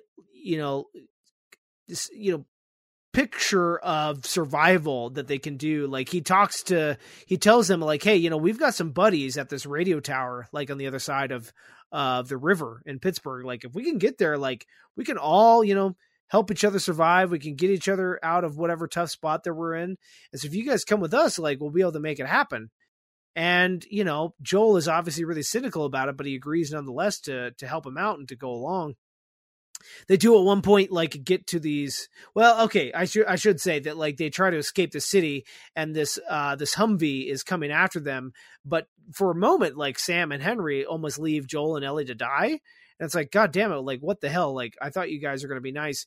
And Joel and Ellie have to jump off the bridge into the water. And of course, this is another element too that we didn't bring up, is that Ellie can't swim, and so with her jumping into the river, Joel is like, well, I'm not just going to let her die now. Like, I've sort of opened myself up to her a little bit. I'm starting to trust her. And so he dies after her to save her. And they sort of, inadvertently get rescued by Sam and Henry But you also can't, like, the thing about that scene too, I wrote down some notes on that scene because I thought it was very pivotal, again, for these, these snapshot of this storytelling of who Ellie is as a character, where it's like, you learn early on in the game that you can't swim, and they're trapped. They either basically stay and get killed by the hunters, or they risk it and they jump. And even though she can't swim, the fact that she takes the courage and she takes a leap of faith, one could say. So here is a physical representation of putting pressure on them with the chaotic environment that they've built. And she not only takes the leap to show her courage and show like her inaptitude to survive, but also, trusting in Joel the same way that Joel trusted in her. The fact that Joel gave her a rifle and said, have my back, and the fact that she jumped knowing that she can't swim, hoping that Joel would have her back just the same way. That was her turn now to do the vulnerable act, as Joel had done before. And so now you are starting to build the bond between both of them. That jump is very pivotal in their relationship building.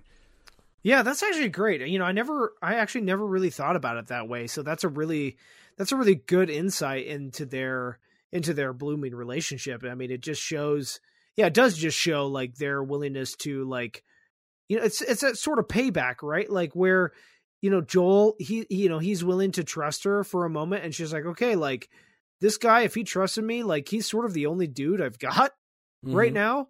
So like, I'm going to show him the favor and do the same thing. And that definitely puts them on a path to having a much better relationship. But after these, short few events, they are rescued by Sam and Henry. Joel is definitely not happy about Henry leaving them to the Humvees, but even Henry is like, hey, look, dude, I saved you guys, and I knew you guys would make it out alive. And so they make their way through these through these sewers and try to escape. It's actually interesting. In fact, they get separated again, where Joel has to take Sam with him and Henry has to go with Ellie. So there's that different dynamic that you get to learn a little bit more about these other characters, just the fact that you're forced to have to be with them. But in the end, they get out, they get on the other side of the river. They make their way through this other little part of town where you have some cool little bits of survival, sort of scrounging. There are these wild dogs feral dogs rather, that you encounter. It's like, whoa, like that's sort of weird to see.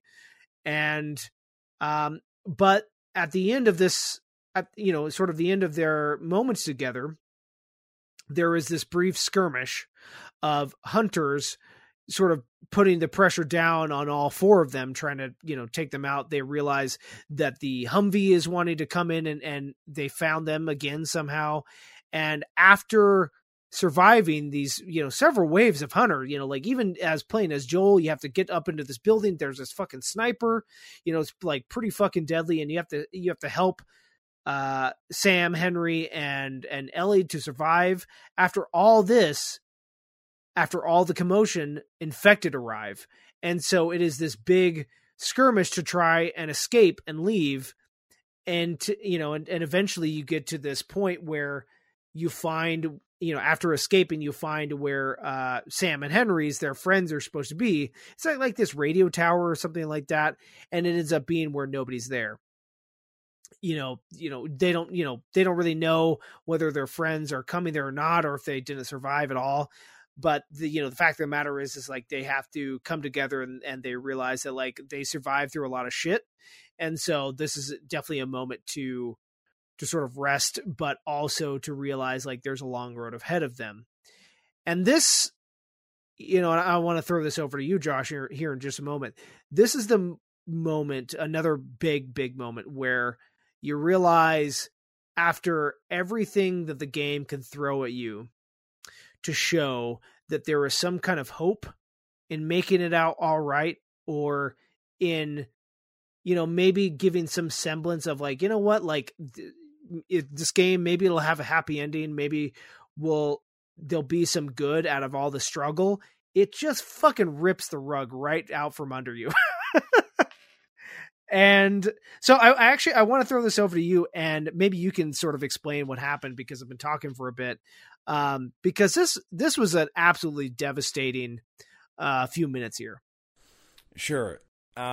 So I think what you're really getting at, this is kind of more of a dramatization or an exaggeration of kind of what we deal with in our everyday life. This sense of, we take 2 steps forward and 1 step back, and we get hopeful about things, and those hopes get either crushed or tarnished, and then we kind of push back, but we keep moving forward, and that's the goal. So this game, yes, so you have this underlying hope with Ellie, learning that she's immune to the disease, and learning that Joel is kind of taking her to possibly get a cure.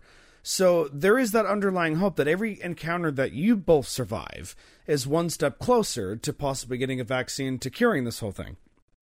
However, again, just kind of like, we've learned through tests and storytelling that some characters come in and they're not there for very long, as we've seen in survival aspects of it. So there is this scene, after all of what Ian had just described, there's this scene before they kind of wind down for the evening as they find a safe place to bunker in, where, I think it's Sam and Ellie are talking. And, Sam is just kind of like, you can tell. And again, just like they did with Tess, where Tess was, how do you say this, more sporadic than she was when we introduced her, about like, you have to take Ellie now. You see that Sam is more kind of reserved and almost getting philosophical in a way, where I believe essentially he talks to Ellie, and he's worried that when you turn, that you remain conscious, you just don't have control of your body. Like, you have a sense of awareness of what you're doing. And he's worried about that. And he talks about the implications of what it's like to turn. And Ellie just goes like, oh, you have nothing to worry about. Like, they're gone. And even at that moment, you're like, what is going on here? You can, and again, because this game, you're not quite sure what's going to happen, but you do know that, like, there's something in the works here, and I don't like it. Yeah. I don't have a good feeling about it. Yeah, exactly. One way or another. So essentially the scene is like they wake up the next morning, and then basically you see that like Henry's making breakfast and Joel's like cleaning a gun or something. And then, they send Ellie to go wake up Sam. And when Ellie goes in to wake up Sam, you learn through like this that Sam was infected and he had actually turned in the evening time, in the nighttime, and and it's so like it's beautifully done the way that it's kind of shot in the sense too, because what you see is like Ellie bursts out of the room with Sam like on her, and then all of a sudden you see Joel like kind of go for his gun, and then Henry pulls the gun on Joel and says, you don't shoot him, he's my brother. And it just went from 0 to midnight, and now we're in this tense standoff. And then you see Henry pull the trigger, and again, with the camera angles, you don't know who he shot. And so you're saying, like, what? And then, like, when it cuts over, you realize that he has now shot his own infected brother. And, and again, you're just like, oh. Everybody calm. And then he starts blaming Joel, and he's like, this is your fault. Like, and I'm like, oh no. Yeah. And I'm thinking, oh shit, here we go. This is your fault. And of course, like, you're going to get defensive. Like, how do you just compartmentalize what you do that? And then, without skipping a beat, Henry just puts the gun to his own head and he pulls the trigger. And it is wild. Yeah. And just like that, they ripped it right underneath you. Right. And then they just cut to black, and then it goes to fall. It's just, again, it's, like everything that Josh was just describing here. It's just like, Jesus, like, it's just everything, it's funny. Like, this game, it's not a terribly long game, but the pacing in it is absolutely brilliant, because you feel like you spend a good amount of time with these characters, and yet the pace in which things happen are so quick. Like, the way shit turns around, you're like, whoa, that got bad really fast. Like, I was starting to like these characters, and now they're just fucking dead. So listen, with that, we've been going about 90 minutes. This is a gigantic episode. So what Josh and I are going to do, we're going to take a break. Mm-hmm. And when we come back from the break, we're going to try and we're going to get through the rest of the game. And again, we really hope that you bear with us here. I think, Josh, we were talking before we recorded, we're probably not going to do a read, watch, play at the end of these episodes, just because of the work that's going into these episodes. So tell you what, we're going to take a break, and we come back. We're going to finish up with the game, and it'll be just even more depressing. So that sounds like a plan. We'll see you after the break. Yeah. All right, we'll be back.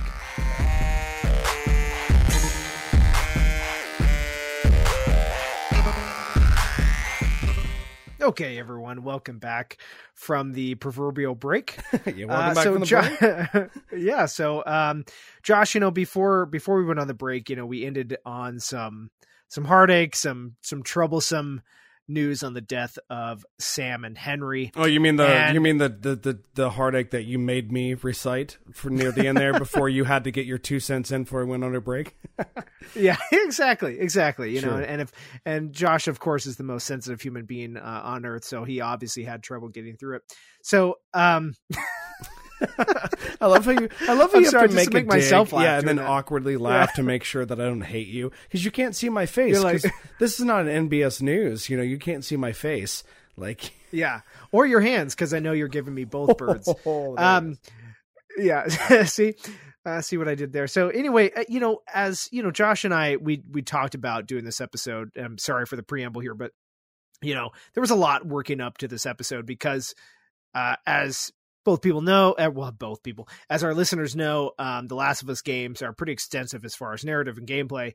And so, Josh, I think you'll agree with me that our first half here, we spent about probably 100 minutes going through the little minute details of the first half, roughly the first half of the first game.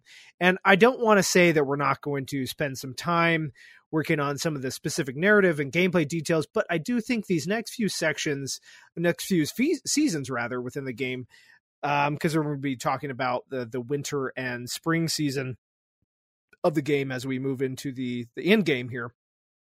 They go a little bit quicker.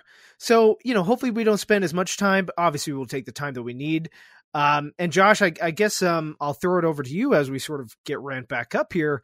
That last little bit had quite the emotional impact. I think you would agree with me. And it's such an interesting turn here because as both of those characters die off, we cut to this sort of, I don't want to say bleak winter, but it's definitely a harder turn. Right. And I think too, I think it's important to, I guess too, actually, I'm sorry, real quick, before we do that, I will just say, like, after we talked about, I actually am missing something here is I don't want to skip over it. We do move into fall after we cut from Sam and Henry. So we'll spend just a few moments talking about that. So I just wanted to reiterate, we'll spend a few minutes talking about that, but mainly talk about winter and spring. So, sure. Anyway, go ahead. And just to clarify, anybody listening right now that is interested in the game but doesn't quite know it and has gone along with us this far, like how the gameplay is told through storyline is through seasons. The different seasons they enter in is almost like the next chapters of the game. So for those that are following along that don't know the game, that's kind of what Ian was meaning. And I think too, it's like, the only thing I was going to say, before I was rudely interrupted by whatever it is that you just said, because I wasn't listening. No, no, I'm just kidding.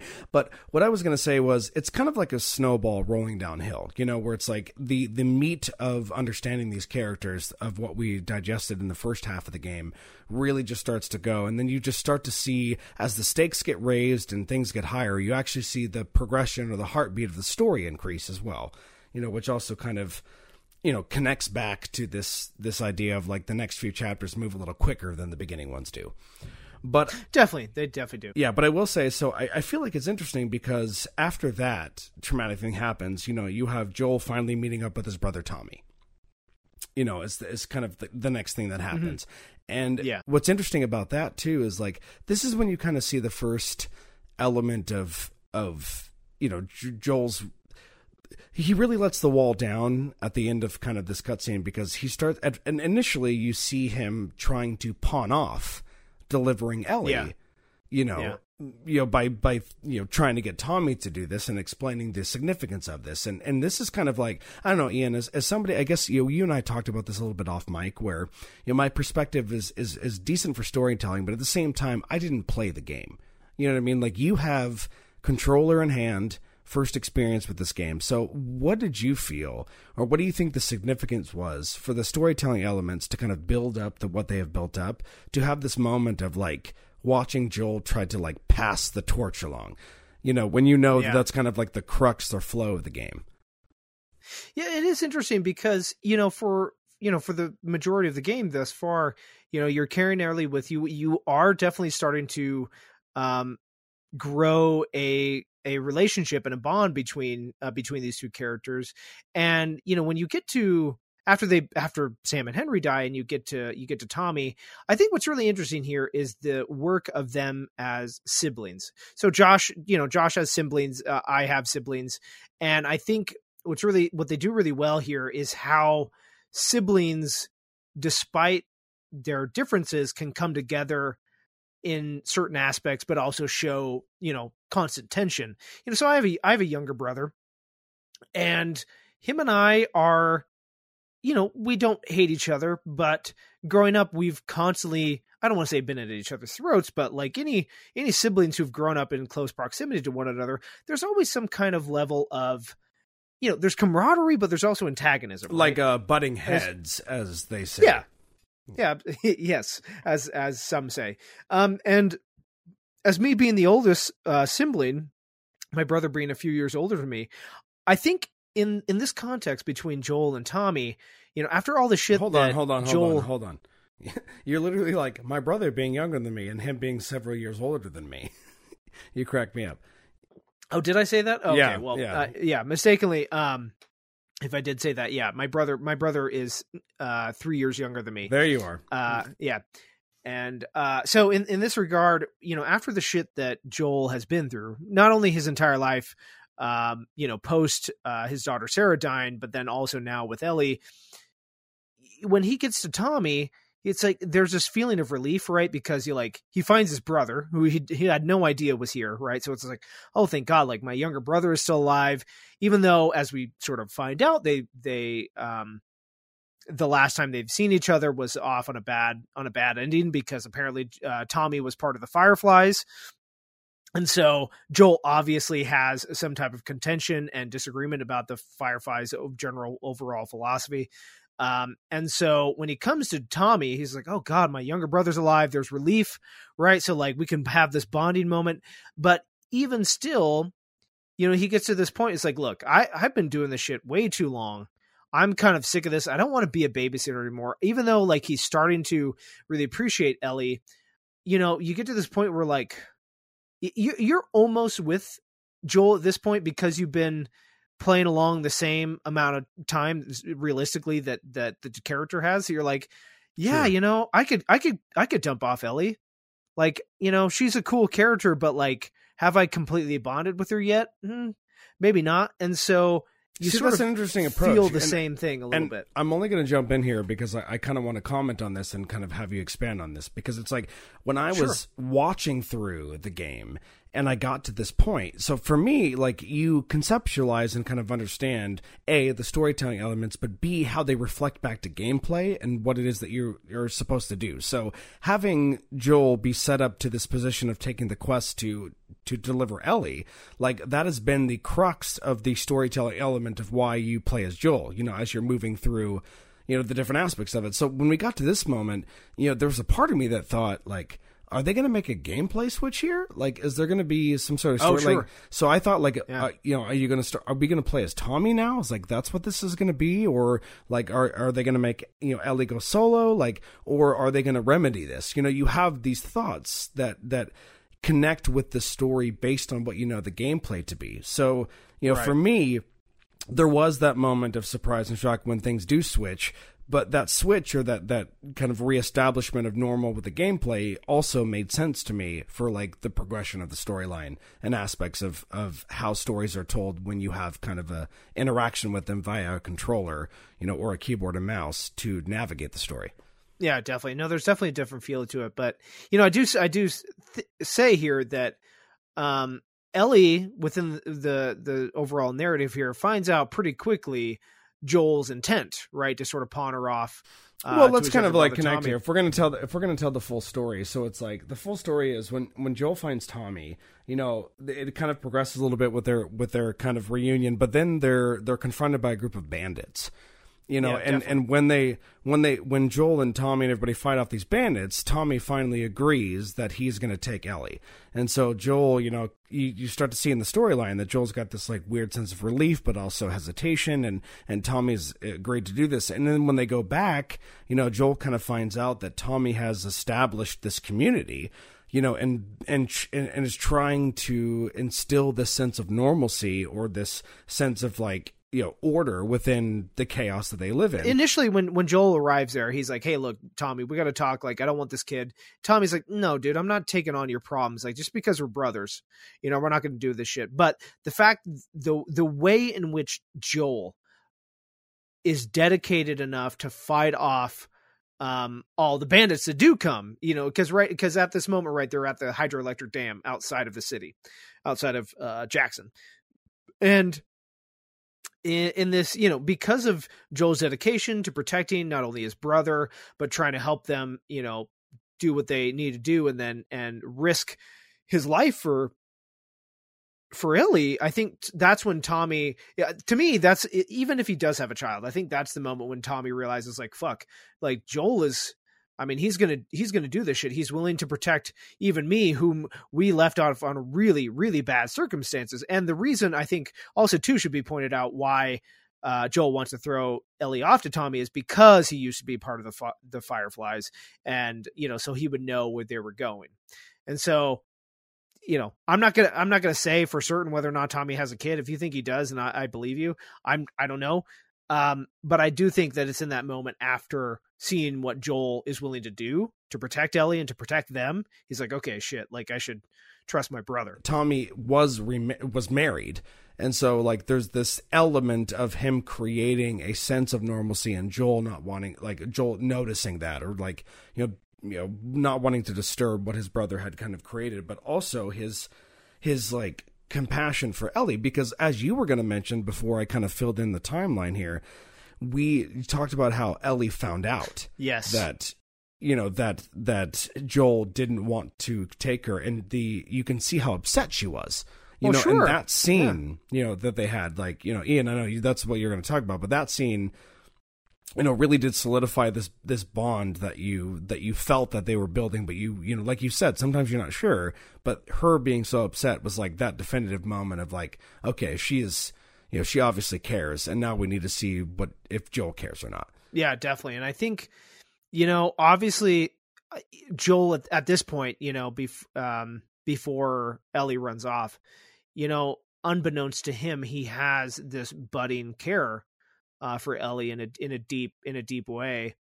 And, you know, when she, as we said, when she finds out that Joel is planning to dump her off with Tommy and he can go back to his old life, you know, she's obviously upset, disappointed, probably is a really big one, because she is starting to care for Joel quite a bit. You know, he's been there for her through all this shit, you know, obviously helping her out, you know, and helping her survive. And, well, correct me if I'm wrong. And now I'm not so sure about my own like memory recall, but during their conversation, you know, they even went as blatant as described, where I think Ellie has like a lashback and says, "You're not my father," you know, and Joel just goes, "You're right, I'm not." Yeah, let's get into that scene actually, because okay, so Ellie does run off. She takes one of the horses that's at the hydroelectric dam, and so she runs off basically into the woods. And Joel and Tommy have to track her down. They kill some hunters along the way, but eventually they find this old like abandoned ranch style house, you know, at the end of not the end of the forest, but somewhere within the forest, like on a ranch, and they get in there. Joel is obviously, I mean, he's fucking worried, you know, and it's funny because as they're going through, he's pissed. He's pissed at Ellie, but I think he's pissed off more at himself, because he's like, God damn it. Like, how could I let this girl who is so important get away? Right. And so as they get to this, as they get to this ranch house, you know, he sort of searches through the house, and it turns out it's actually pretty in pristine condition, which is surprising. It almost makes me think that like somebody was living there still really recently, and then they had, you know, just recently either died or moved out or something. But he finds her upstairs, and she's like, I guess she says like, "Hey, I'm up here," and he's like, "Oh, okay." And once they get up there, they have this pretty like heavy heart to heart where, Joel is obviously pissed. He's like, "You can't just fucking run off like that. You're way too important to the world." And, he basically says, important to me without saying it. And, she's like, I can't believe, I'm paraphrasing, but I can't believe that you would just want to pawn me off to even your brother, because like you've been the only person who hasn't abandoned me like at all. Right. And like, that fucking sucks for you to do that. And I think she says something along the lines like, just because you are this sort of guardian and parental figure to me, like you're not my dad.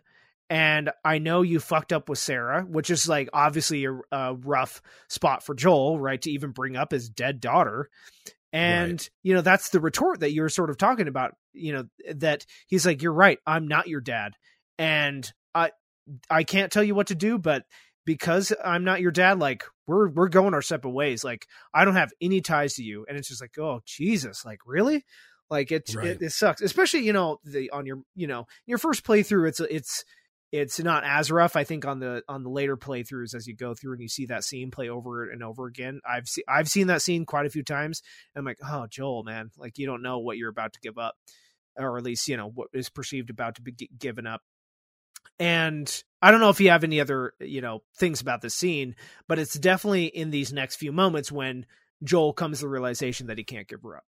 Right. And I think with this scene, it just really is, from a storytelling context, from the interpretation of the character's motivations and what Joel and Ellie are both trying to achieve, or what we as an audience member, or a player of the story is starting to sense, is that like, the things that we're going to learn that are motivated down the road, like this is the staple moment of building the true understanding. Because every time before this, we started to assume that there was this parental kind of relationship going on because they made it obvious kind of in the storytelling. But there's always a sense of doubt when you don't directly say it. In this moment, they're directly making the tie, of a father and daughter bond. Right.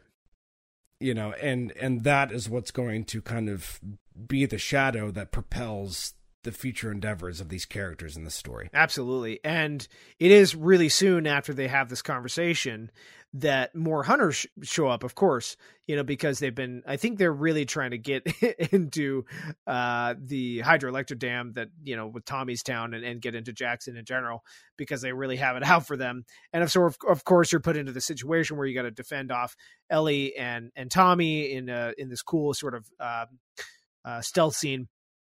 But after they fight their way through all these hunters and they sort of ride back to Jackson, you see actually how big the city is at one point, which is really nice, on their horses. Joel, after realizing like, he was about to pawn off Ellie and they just fought again, because really, if he didn't care for her at all, why would he even ride after her in the first place when she, tried to run off on her own? I think that obviously, as there's some underlying parental feelings there, as we're alluding to. And so when they do get back to Jackson, he's like, you know what, Ellie, give your horse back to Tommy. We're going to go off on our own. We're going to find the Fireflies together. And that's when we, again, before we end here, I'll get any of your other thoughts here, but that's when we learned from Tommy that the Fireflies are heading off to the University of Eastern Colorado, or that's at least the last place that Tommy knew where they were going. Okay, and Joel doesn't. Josh doesn't have anything for me. No, well, I mean, I was like, I was going to say, like, yeah, they're going to Colorado. I mean, I kind of made my peace, but this is just a finer. Well, I guess, okay, the only thing I'll say is that, like, they did a clever job in the storytelling here, because what you notice that the way to solidify that we think that this is a father-daughter bond is by causing conflict or rift in that bond. And what we find out is a lot of people, even in theater, like what people love to see is people love to see conflict, and then we feel good about the resolution of that conflict. Oh, big time. So for this is we have like the A conflict, which is, the spores that are causing people to become zombified, and how this person, this girl is immune that could possibly save the human race. There's your A kind of bond or riff or story that's as moving it forward. But on the B level, the secondary emotional connection with this father-daughter bond, they're able to play with that a little bit.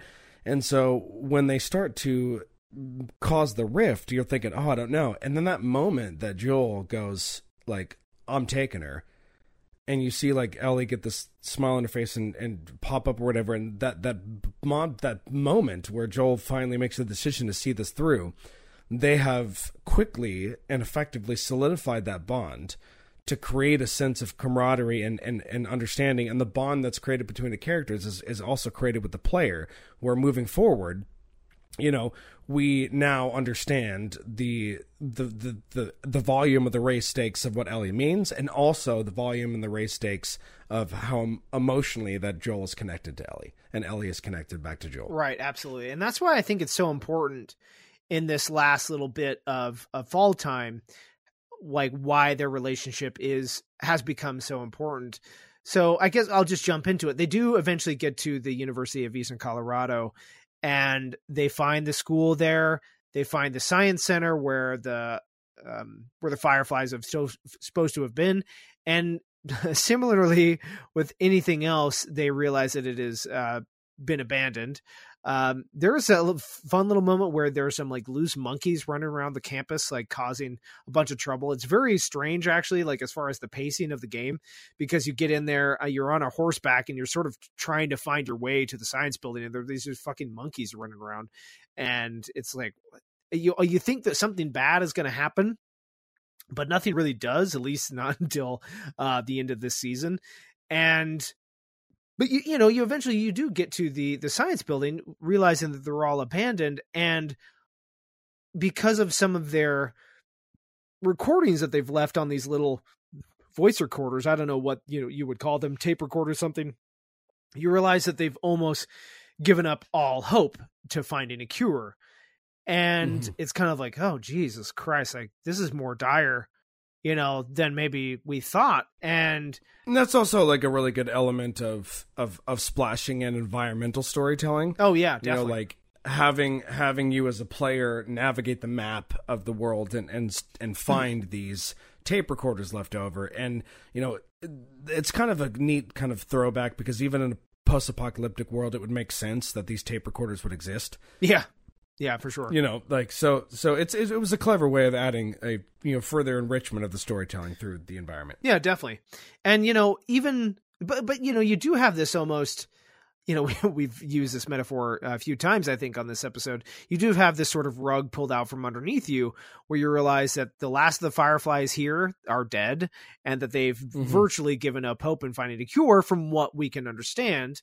And it's just like, oh, Jesus Christ, like, what are they going to go from here?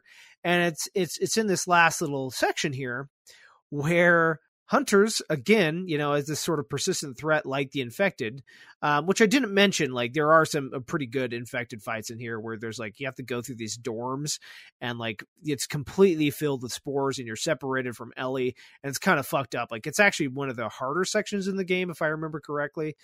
Just trying to get through. But regardless, you do have, intermixing of infected and hunters to deal with. But in this last moment, hunters show up and you have this sort of last little fight here, and there is one little section here where Joel is ambushed by Hunter after they think they've killed them all, and they're both flung from a balcony. Basically, it's like one of those, you go to a fancy college and they've got like these glass balconies for some reason because they're super safe. And, like they're in this brawl, Joel and this Hunter, and they get flung over the balcony and break the glass and metal. And Joel is impaled by like this, it's like a piece of rebar or something that's sticking up, some piece of metal. Right. And he gets impaled by it. And it's like, oh shit. It almost feels like, okay, is this about to get real right now? Like, what the fuck is going to happen? And, you know, Ellie gets down there, you know, there's hunters closing in. And so she has to get Joel up, but he's like, he is struggling hardcore. And you're playing as Joel right now, where you're having to let Ellie, you know, virtually protect you. And the character itself, you know, he's stumbling around. It's sort of hard to control. You're like trying to get through doors and over little ledges, and that's even hard. You know, I think there's one moment where a hunter is coming around a corner. You're supposed to take shots at him as Ellie sort of flanks him, but the aiming on it is so off that you're almost guaranteed not to hit him. And it's very stressful because you're like, Jesus Christ, like, again, it's like you're going through your mind, like, what's going to happen? Like, these characters, I feel like in the last section with Tommy, felt like they really came together. Are they about to be lost? Right. And it's sort of in this last little bit where they eventually escape from the hunters, and they get back up on their horse to try and escape. And Joel falls off the horse, and that's like the last you see of him, and it cuts to winter. And I don't know if you have anything else before we move into this next season, but when it cuts to black and then reopens on Ellie, you're like, fuck, Joel is gone. So, I can turn it back over to you if you want, but it's just like, whoa. No, to be fair, there's really nothing like, I feel like that trend, see, like you said, it starts to speed up. It's like the snowball rolling down the hill. Where like it's slow to build, but now we're kind of building. And I feel like with fall, like it's boom, boom, boom. Like it's pretty cut, clear, and dry, and it ends with this mystery of not knowing the fate of Joel, right? And like in really believing that he's gone. And then like I think if I remember correctly, it kind of opens in winter, and like you're as Ellie, and you're like hunting a rabbit, and you're like, what is this? Yeah, it's why it's like why am I just hunting for food? Yeah, you're like, why is she not upset? Is she okay? Like, how much time has passed? Right. Like you have all these questions. That's actually another big interesting thing here, is because like, okay, you go from fall to winter, right? That's a few months. So like, how long? Like, has Ellie been on her own for like 3 or 4 months? It's like, how has she been doing? Now, of course, there's obviously some of this is filled in with the Left Behind DLC. As we talked about earlier on in this episode, we intermixed some details about Ellie's past in her relationship with Riley. But along that playthrough, you also get these, I guess not flash forwards, but like present day, where you're playing as Ellie, and it is in between this fall and winter. I mean, it's still technically in the winter, but you're in between this period where you're seemingly trying to help Joel, and you don't know if he's exactly dead or not. But in this, you realize that, it's wintertime. Ellie seems like she's surviving on her own. And I think it's, after she kills the rabbit, she tries to get back to some little town. Am I right? And you realize that Joel is, he's bedridden. He's just sleeping on the ground. No, I think she found a mattress for him. I think in some garage or something. And I mean, he is deathly ill. And it's one of those things. It's like, okay, he's alive, but you're obviously worried because you're like, I've been playing as Joel this whole time. I've had this bond with this character. Like, are they really just going to kill him off? Like, you're invested, and now you're worried about this character. And it's in these next few moments where Ellie, sort of out of desperation, she tries to get medicine. And this is where I think the game gets really interesting, is because I think this is one of the moments that is the most desperate that Ellie has been. And she also, because she's on her own, has to try and implement the survival techniques and teachings that Joel has attempted to instill in her. Right. Okay. Thank you for your insight. But after, sorry, I guess I do a lot of that too. After you talk a lot, I'm just like, you're right. Let's go. But so Joel is sick, but Ellie, she needs to try and find something to keep him alive. Right. So she goes off. I think she's looking for a deer. Oh no, I guess I'm sorry. I'm getting my timelines mixed up. So when she looks for the rabbit, she finds a deer, right? And this is before you realize Joel is alive, and sick. And she ends up chasing after a deer, and she comes to meet these a couple of characters, David and James. And David is this very, God, how would you classify David? To me, he seems like a bit of a snake oil salesman. Like he's confident. he's sort of suave, but there's something like gritty underneath him. I don't know. What do you think of this character before we realize exactly who he is? Right, that's fair. I mean, I guess when I first was introduced to him, snake oil salesman. I don't know if I would like make that exact metaphor, but I guess more of like I don't know, like an evil Willy Wonka. Like he does sort of have the voice for sure. Right, but not only that, not there's a voice, but it's like it's just the interaction is just interesting. It's almost like he's basically trying to say that, like, I've got a golden ticket for you, and you're like, what are you talking about? Like, what are you, and he's just so, I don't know. He's like, I've got the medicine. I guess right. But I guess the best, okay, how about this? The best way that I could say it is it's almost too calculated. Oh, sure. And there's a nervousness in the calculation of what he says and how he speaks that you're like, for me, I didn't think he was skeezy, but at the same time, I'm like, you're probably not going to be good. Definitely not. Or I wouldn't be surprised, if you right, weren't. because when David and Ellie especially first come into contact with each other, she has a rifle, and so she sort of has an upper hand, whereas David and James just have like small handguns or something.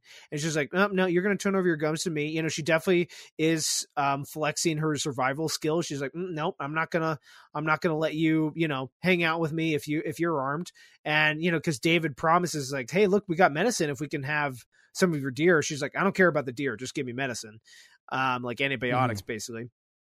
And he's like, okay. I'm going to send James away to go get the medicine. And I'll hang out here with you to just make sure you don't take off with my deer or something like that. She's like, okay, cool. I'll watch you. And she's very well kept, and she doesn't let her guard down. She's like, no, I'm fucking watching you, fucker. And, but while James is gone, again, this is before we realize that Joel is even alive, but it's sort of assumed that because Ellie wants medicine that like she's taking care of somebody, implied to be Joel. And while they are preoccupied with watching the deer, while James is away, there is a horde of infected that comes in to deal with him. And when we were talking about David's sleaziness, it's in this moment where we realize that David was holding a gun hidden on him all along, right? Because like they fight, they're trying to fight off the infected, and he's like, come on, give me a gun. She's like, fuck no. Like, I'm not giving you that shit. And so he pulls one out anyway. It's just like, what the fuck, man? Like, why didn't you tell me? He's like, well, you didn't ask. If I was hiding anything else, and it's like, okay, Jesus. But they eventually, they survive. But when they come back to the deer, they're, I don't want to say they're having a heart to heart, but they're definitely getting a little bit more, close to one another. They just survived like a big, horde attack. And it's when, David is saying, it's like, my men and I, we've been sort of through hell and back, trying to survive this winter. We could really use people like you and whoever you care for. It definitely sounds like you care for this person quite a bit. And she's like, no, I don't want to really be part of your group. I just want to get back to Joel, basically. And he's like, it's interesting. Like, I heard stories about this girl, on the run, like basically because he had a bunch of his men killed. It turns out a bunch of his men were killed at the University of Eastern Colorado. And he's telling to her, he's like, there was this little girl and some crazy man who killed everybody, and they're all on the run. And it's in this like little section here where James comes up on her behind Ellie with a gun pointed at her. And, Dave is like, hey, you can put the gun down. And obviously Ellie is freaked out by this, and she demands a medicine and sort of books it, right? Trying to get out of there. And I think it's in this little bit where she's sort of chased down by David's men, right? Like she finally gets back to Joel. We realize that as we were talking about before, that Joel's alive. Thank God. And so she's like, okay, she gives him a little bit of shot of medicine, penicillin, whatever she's got, something to help him out. And in order to make sure that Joel survives, she she realizes David's men and the hunters are sort of there after her, so she leads them away. And I want your take on this, because she, as we've been talking about, we've been playing as Ellie now, and it's definitely been a bit of a different pace here when it comes to the differences between Joel and Ellie. And I think it's here where we realize how, I don't want to say sinister, but how capable Ellie is, because when she's trying to lead away David's men away from Joel, and like she goes into like this little like mountain lake town sort of resort, almost like these lodges, I think, and she kills like a lot of fucking people, like, and pretty brutally, I gotta say, and Ellie's obviously, it relies on the player, but I mean, Ellie's pretty quick with a gun and is pretty resourceful. And so I wanted to get your take on it, like the lengths that Ellie is willing to go after all the shit that she's been through with Joel. I mean, it seems okay. So I guess in the natural elements of storytelling, so again, you have to understand the context of the reality that they live in, and this heightened sense of survival, and the ability to, you have to, it's either sink or swim, and I feel like there's elements of that have been implemented. Like, for example, what did we talk about in the beginning, all the way back to the prologue, or to the back to the prologue, where you see this pregnant lady, and the dad, and they're like, oh, we should have stopped for that, and you have like, no, we're not going to stop for that. Even in that moment, even in the beginning of this, you sense that debate of what is morally right versus what is best for your own survival. And I think in this element, I don't think I was surprised at all, because, for example, Ellie has survived already to this point, which I believe it would be significantly more difficult for children to survive. Yeah, in this. no kidding. Let alone adults. But like, seeing what Joe, see, this is what I'm saying. Seeing what Joe's a friend of mine. So seeing what Joel has done, and accepting that as playing through him and being like, this is what you got to do. You know what I mean? I feel like you already have this mind frame in this context of what this world's going to be like. So when you see Ellie do this, for me, it wasn't as shocking as maybe some might think it would be, just judging based on of what the world has been through, what they have been through, and what is needed for survival. Yeah. Kill or be killed. Completely agree here. It's definitely one of those times where, like you said, you're not surprised, but you're like, oh, damn, she's got what it takes for sure.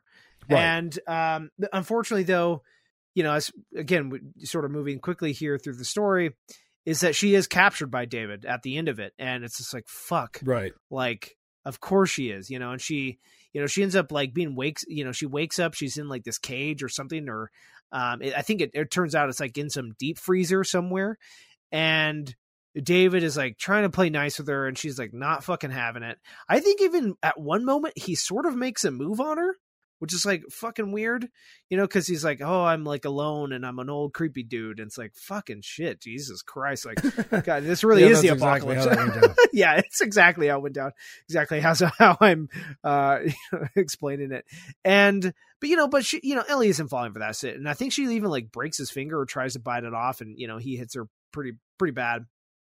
But it's pretty soon after that she's able to escape, and she's in this town where David is sort of living, and he tries chasing after her, but the snowstorm starts, and she's again she's making her way through this town. I think she kills a few people on the way, if I remember correctly. I don't. Right. But eventually she makes her way into this restaurant that is sort of closed off, and David ends up sort of ambushing her again, and I believe he starts like a fire in the restaurant or something like that, where basically like the restaurant starts to be on fire and you have to deal with him. But before we actually have to deal with David, we cut back to Joel, and he is sort of I guess recovering in a way. Yeah, well, he kind of like he's waking up Yeah, in the cabin. right. You know, You're like, right. from when we saw him, or the area that she led them away from. Like, he's literally like, he like comes to, so obviously whatever antibiotic that she administered to him kind of Definitely worked. started to take effect. Yeah. Yeah. And so and at the same time, it's kind of like a role reversal, because you're like, when it cuts to that, you're like, well, how long has he been sleeping? No for? shit. Like, Yeah, you definitely. Yeah. There's some time. There's a kind of time paralysis, right? Where you're like, Jesus, like, how long has been was this happening within a few hours? Like, what exactly is going on? Like, is Ellie still okay? Like, are we going to come, upon Ellie and find that she's dead or something like that? It is this really emotional roller coaster ride, especially in this moment where you're going back and forth between the two so much, because you start off as Joel again, and you sort of make your way down the same path that Ellie took, except now the snowstorm is hit and the hunters are still around, David's men are still around, and you have to kill your way, basically, like brutally murder these people like along the way. And this, and I want to reference one specific moment, because this will come up again in the second game, which is really important. And you realize the kind of man that Joel is. Now, obviously, there are moments within the game that that, like, oh, fuck, man, Joel must have done some fucked up shit in his life. The things that he's been willing to do up until this point. Like, he's, I don't want to say he's not a nice guy, but like, he's not a good guy, but we like him, Sure. because we can empathize and sympathize with him. I think you're more of trying to allude to, kind of like the huge push for like the anti-hero. Yeah. And I don't mean like necessarily Joel as an anti-hero, but Joel really does, the capability, like it's what we know he's capable of, is something that can easily be forgotten. For sure. But it is certainly highlighted in this moment where he captures two of David's men to try and find out where Ellie is.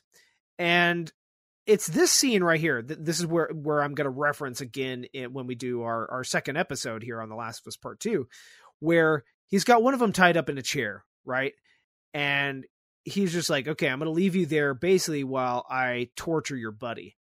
And he's like, okay, I think what does he do is like, he shoots him or breaks his legs or something fucked up.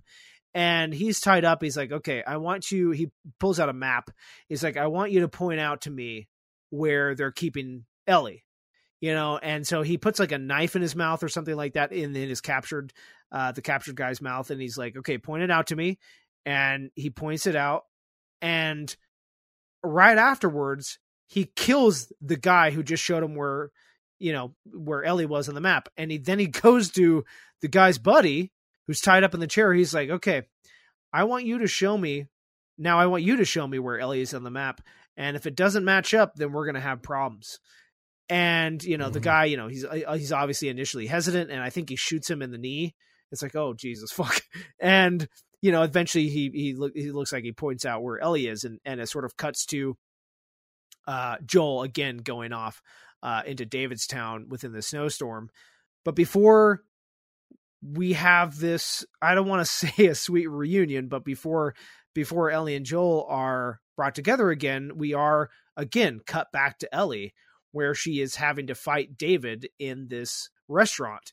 And this is definitely where you feel like, man, that is a terrifying boss. Oh God, battle. That is terrifying it is. Boss battle. Yeah, it's fucking scary because David is creepy as all hell, as we've mentioned, and he's sort of sneaking around these restaurant booths. And I'm sure you get terrified every time you watch that part, Josh. And it's like, oh God, like the worst customer in the world. And so he's sneaking around. And what's it's interesting about this fight is that there's like shards of glass and broken shit on the ground. And if you step over him, you make noise. And so David can be alluded to where you're hiding out. And so your key is to try and sneak up to David and try to take the keys basically to the restaurant to try and escape out the door.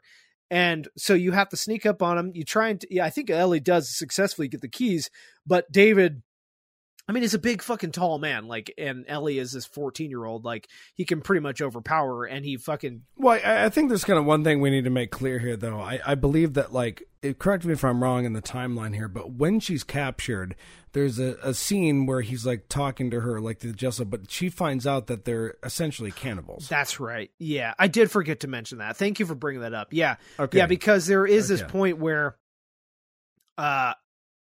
they, like... He's cutting up like a person, I'm pretty sure. And he's, you know, right, and he's like, hey, do you want some food? She's like, is it human? And he's like, oh, no, don't worry. We wouldn't feed you that yet. Yeah. And then even when you're playing as Joel going through that area, you get into the deep freeze that she was being held, and you just see bodies hanging in this deep freeze. You're like, oh, Jesus, like these people are way worse than we thought. And so there is that extra tension in that boss battle between David and Ellie, because it's like, Jesus Christ, like I'm gonna be fucking eaten if I if I lose to this. But you know, when she tries to take the keys, like he quickly overpowers her. You're like, fuck, this isn't good. And I think it's eventually when she's knocked down, like, because he has like this machete or some type of hatchet or something where he's trying to kill her, and she, you know, she's able to not overpower him, but to surprise him and grab his weapon and actually is able to kill David. And this is, I think I've admitted this before on this episode a few times, and I have no problem saying it, but this is another big emotional moment that came up where definitely brought me to tears, because Ellie is, you know, she's surviving, she's killing David, and because she is so... Well, this is kind of like, let's be clear, this to set the scene here, sure, for those that don't know, it's not just a killing. Yeah.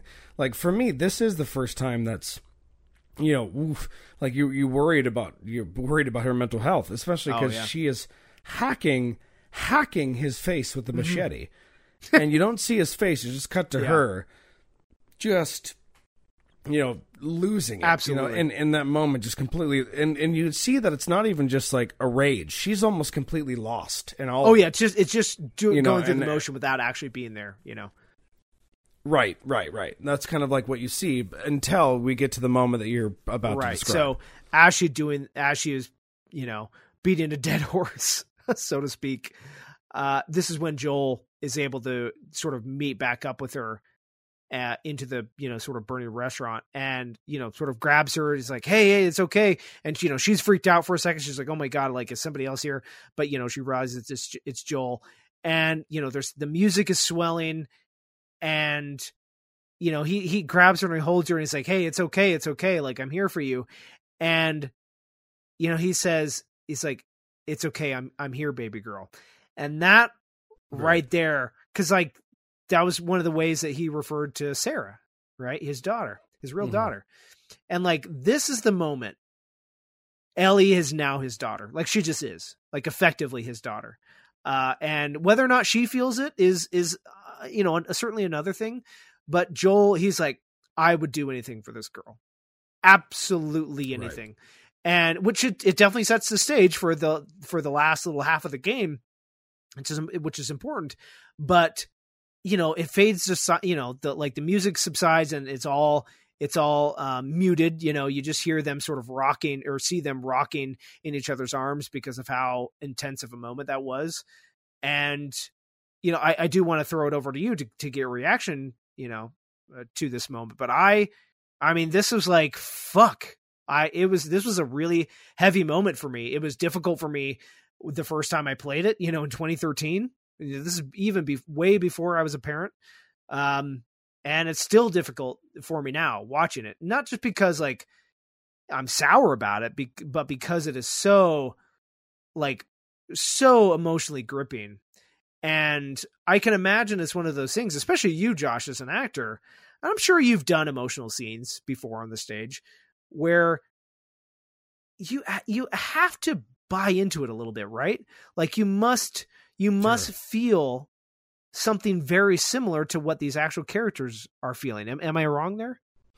No, what we call it in the acting world is it's essentially you learn how to boil down experiences to the root cause and the root emotion that inspires that experience. Because, there's characters that you're going to play that you're never really possibly going to have an actual, empathy towards or an actual understanding of the interpretation of their experience. But what you can do is you can narrow that down to the experience of love, want, and of compassion and the ability to do anything for this person, regardless of if it's the person that you love and romantically, or if it's the person that you love, within your family, or if it's your child.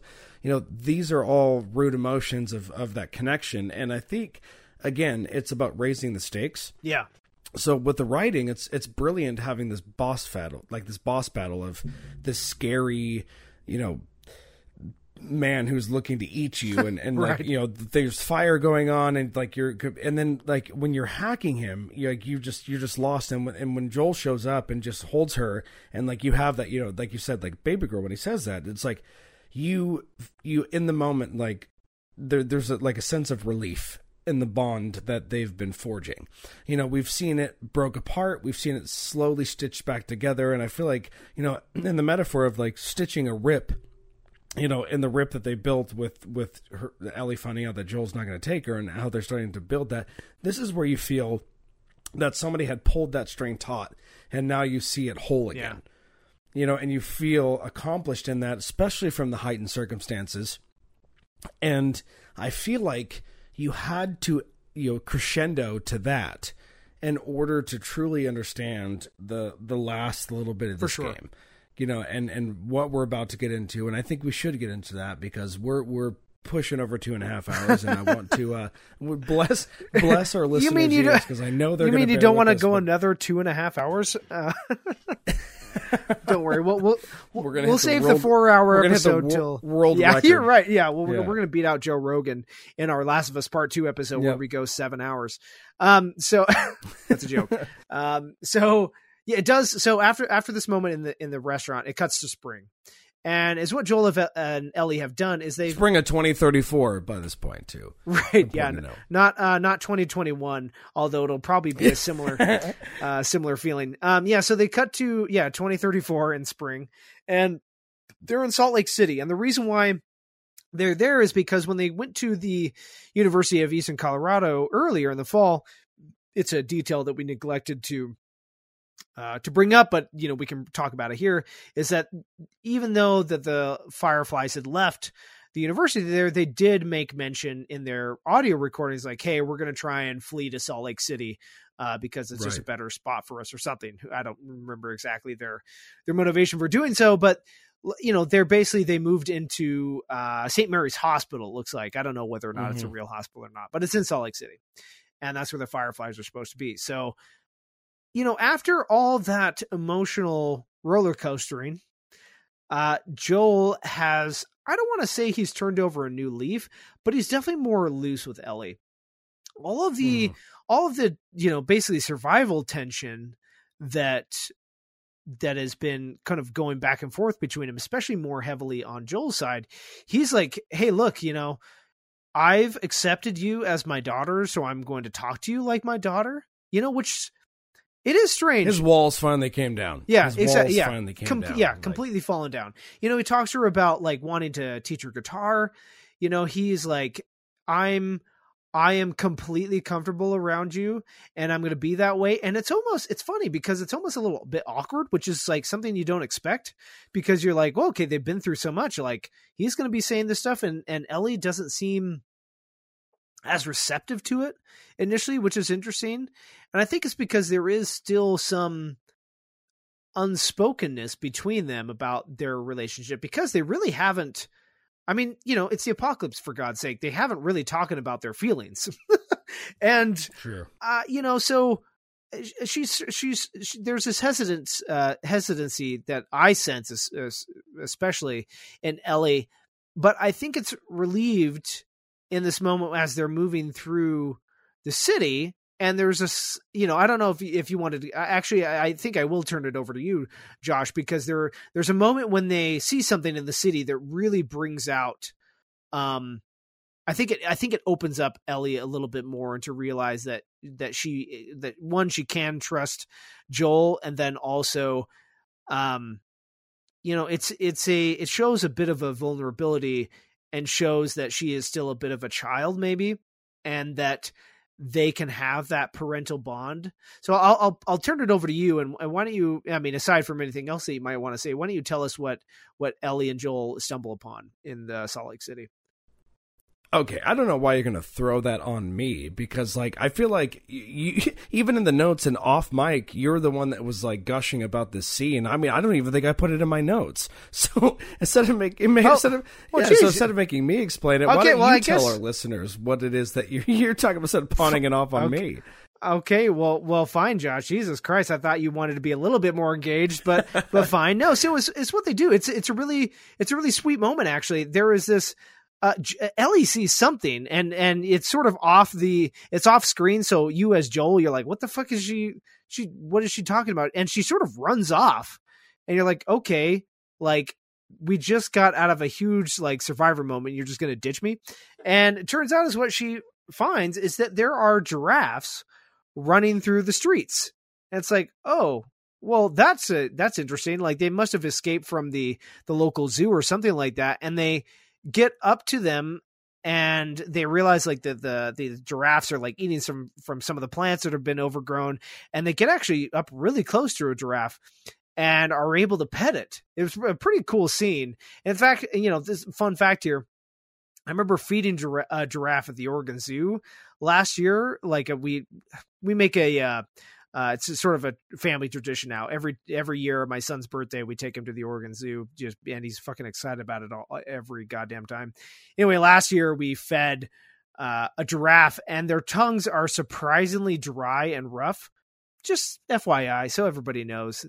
Giraffe tongues. Well, this makes a lot more sense, because when you were like super adamant about explaining this giraffe scene, I guess like call me a cynical person, but like I didn't really find any significance in that scene. However, I will give Ian credit, like describing the elements of connecting Ellie's childhood, and understanding that she's still a kid, and having this glimpse of what, like, cause like a kid petting an animal they don't know or can't see, like, I get that. It's a small glimpse of the past. It's a small glimpse of her own, childhood and what she's missed and all the things that she's gone through. But I guess for me, like, I'm like, we're too far into this. I watched her hack a dude to death with the machete.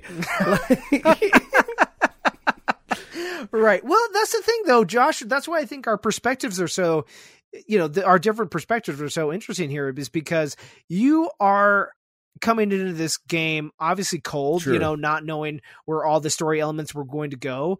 And with your theater background, you had some really interesting insight into the shape of human emotions to come in these type of situations and environments. And me, I'm coming to this. I've played this game through all the way at least 6 or 7 times, quite a few times. And I'm also coming at this through the perspective of a parent, right? And so that's how our perspectives are going to be different here. And the reason why I think this, the scene with the elephants is so interesting, or elephants with the giraffes is so interesting, is that, after they have their little bonding moment with one of the giraffes, they go up to this little balcony and they sort of watch the giraffes leave the area. You realize that even though we had this moment of like sort of childlike innocence with Ellie, you're right, Josh.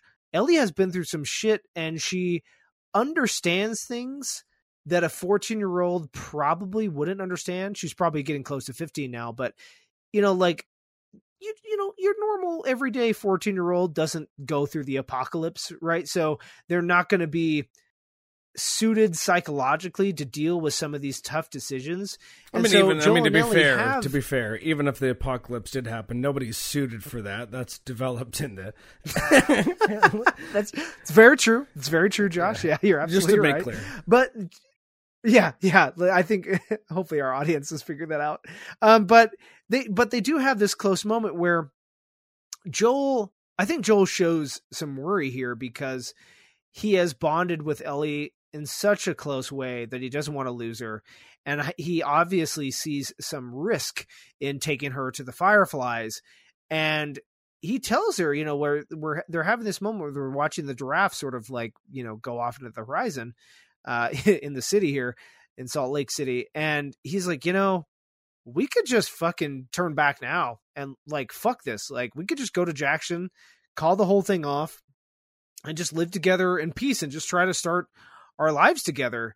And I think for a moment, Ellie like really considers that as a viable option because, again, she's a child. She wants to live a normal life. I mean, her whole entire journey has her sort of being nostalgic for a life that she never had, right? Any kind of little moment that she has to experience the past, she wants to fucking really experience that, whether it's at the record store or at the comic book store, any little moment.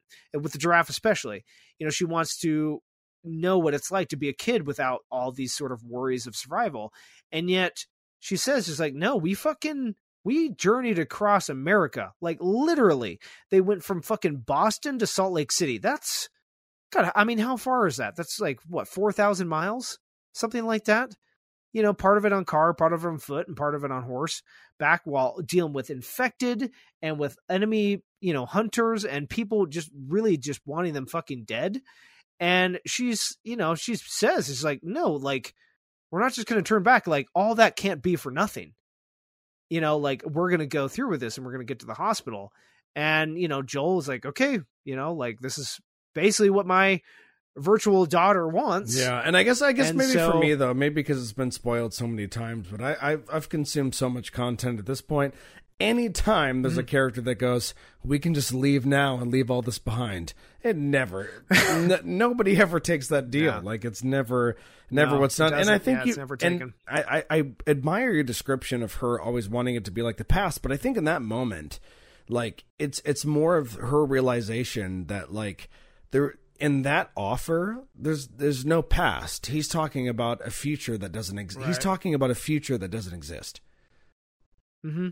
No, you're absolutely right. Yeah. It's sort of this, not a pipe dream, but it's this kind of, it's a fantasy a little bit. This is like, no matter what we do, like, there's never going to be some perfect world. And it's also some very clever, it's also some very clever foreshadowing, I say too. So just to the idea of, like, you're absolutely right. Maybe there's an intuition or a feeling that Joel may have had, especially in this moment of, like, having that happen and be like, let's just go, you and me. It's definitely, like, when I heard that, for me knowing storytelling, I'm like, oh, some shit's about to go down. Like, like, and it does, and it definitely does. And so, after they share this moment, they work their way through the city a little bit. They do have a few more touching moments. Ellie took we didn't talk about this earlier in the fall time, but Tommy and Maria had an old picture of Joel and his daughter Sarah together when it was before the apocalypse. And he's like, Joel, do you, like, want this picture to remind you of your daughter? He's like, no, I don't want that. It's like, it's my old life. I don't want anything to do with that. But after Ellie and him had this bonding moment, you realize that Ellie has actually stolen that photo and gives it back to him. She's like, I think you need this now more than ever.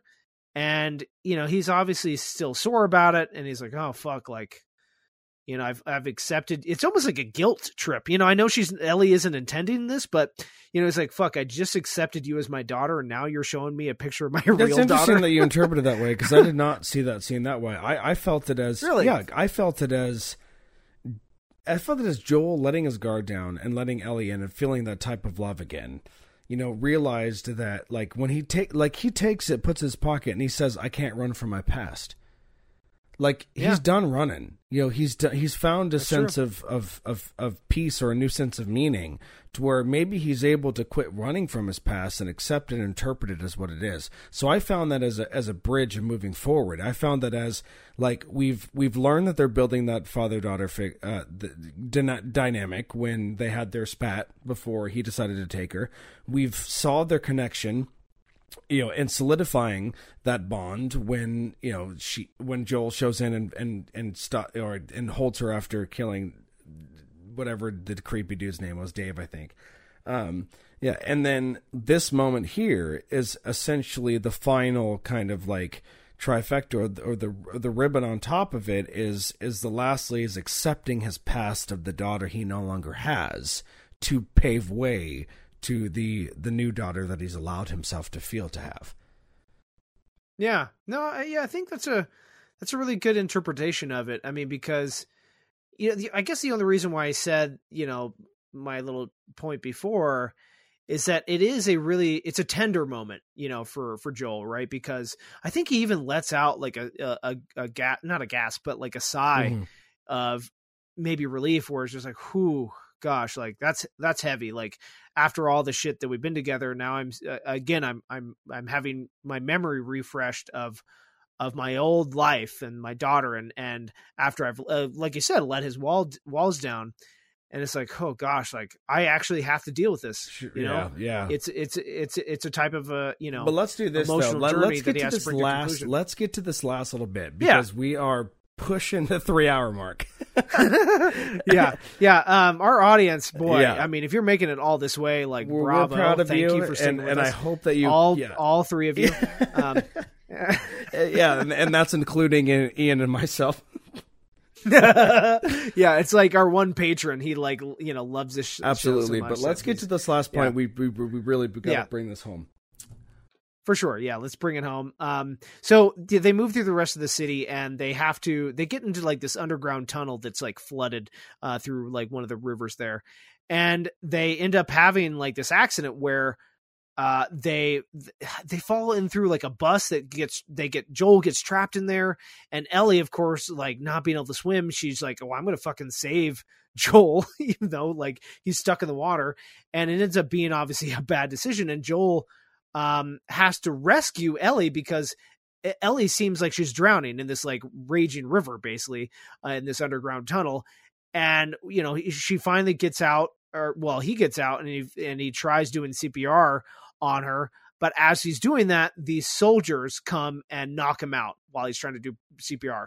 And it's like, holy fuck, like Jesus Christ, like it's just another moment. You're like, geez, is she gonna live? Like they've got all this way, they're finally here, and is she gonna fucking die right here?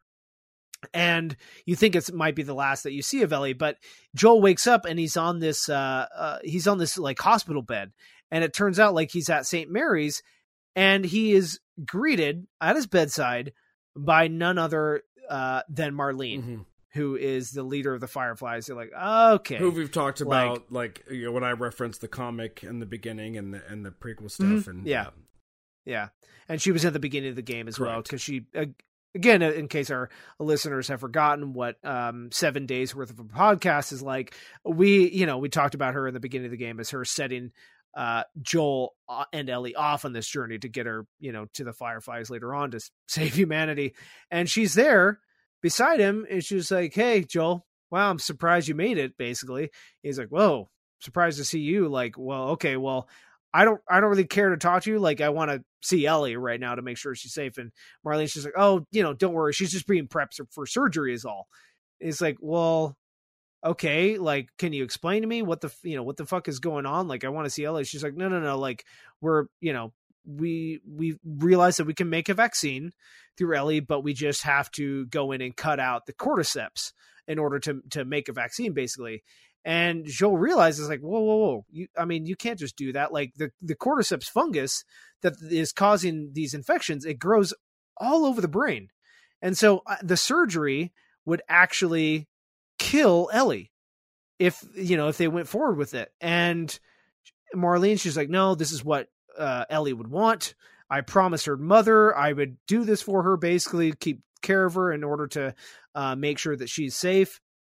It's kind of like, I don't know, like, even as a player, I'm like, I don't think I like this. Well, she takes the argument that, like, she's eventually going to die. Like, Ellie, like, basically saying that, like, these are crazy times and there's so much going on that, like, the odds of her dying are very high. So, why she might as well die for a right cause? Right. Why, like, she might as well die now to save humanity than die in a year from now and save nothing, is essentially the argument. It's just like, Jesus Christ, like, that's a really callous way to look at it. And I mean, I'm callous, and that's fucked up, No, it's a simple utilitarianism is what it is. Exactly, yeah. I know, it makes me curious, like, why you're so for utilitarianism, Josh. Anyway, it's one of those moments where you're like, well, fuck you, Marlene. Like, I don't want Ellie to be any part of this, but Marlene, she's like, no, I'm not having anything of this. Like, you did your job. Like, I hired you to do a job. You're gonna get the fuck out of here. And so she orders one of her guards, basically. She's like, you get him out of here. And if he tries anything, just fucking kill him. It's like, well, okay, well, I'm glad that like our entire relationship was just boiled down to a simple transaction. And it's like, well, fuck. And so as Joel is being escorted out, he's being harassed by this guard. I think we'll acknowledge that Joel has now found himself in the center of the trolley problem. Right. Yeah. Now he knows what it's like for us to be in the middle of it. Absolutely. So he's like, he is essentially a deontologist. He's like, no, I'm not going to let, anybody die, for the sake of humanity. And so, after this guard is sort of bullying him to get out of here, it's like, fuck this. Like, I don't have time for this. I'm going to go save Ellie. So he kills this fucking guard.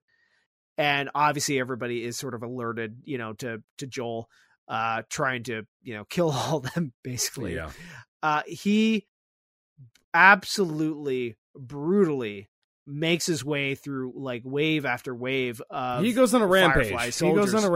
Let's be absolute clear. Rampage. And this is one of these moments. I think I described this earlier on in the episode before the break, where I was talking about the hotel scene when they're in Philadelphia.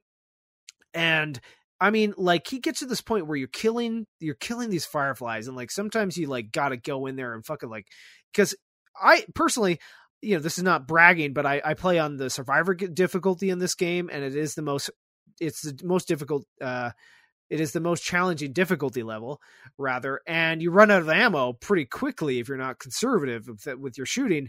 And so sometimes you just have to rely on your fists in beating people and to death, just in case I wasn't clear. And after all of this time of being, riding along this journey with Ellie, like, you are feeling what Joel is feeling. Like, I have to save this girl no matter what.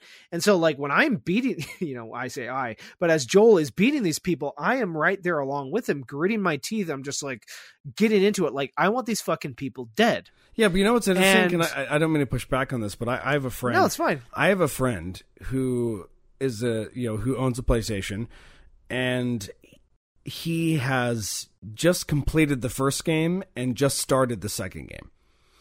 Oh, really? He's now, for the first time, he's now playing through this. And so I had asked him, I got the opportunity to ask him, I said, what did you think of the end, of the first game? And his response, without skipping a beat, was, Joel was selfish. Really? Yes.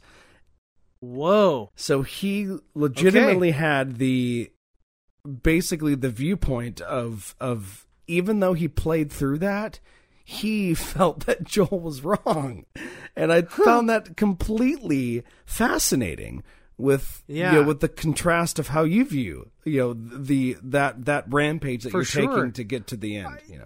Yeah, I think I'll just say when we go off mic, I'm gonna question you about who this person is, because I'm really interested to flesh that out a little bit more, because I do think that this game really goes out of its way to make you completely sympathize with Joel's actions, regardless of whether or not they're right or wrong. I think you can certainly rationalize the decisions that he's made, and whether or not you think that he's selfish or that he was in the right, because he's like acting as essentially a parent.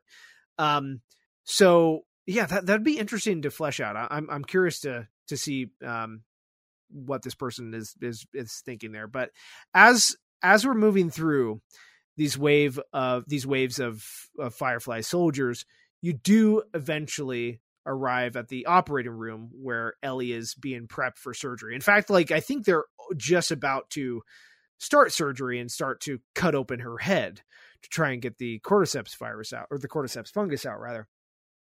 And this is that moment where you're like, you don't really have a choice, but it's like, it definitely weeds out.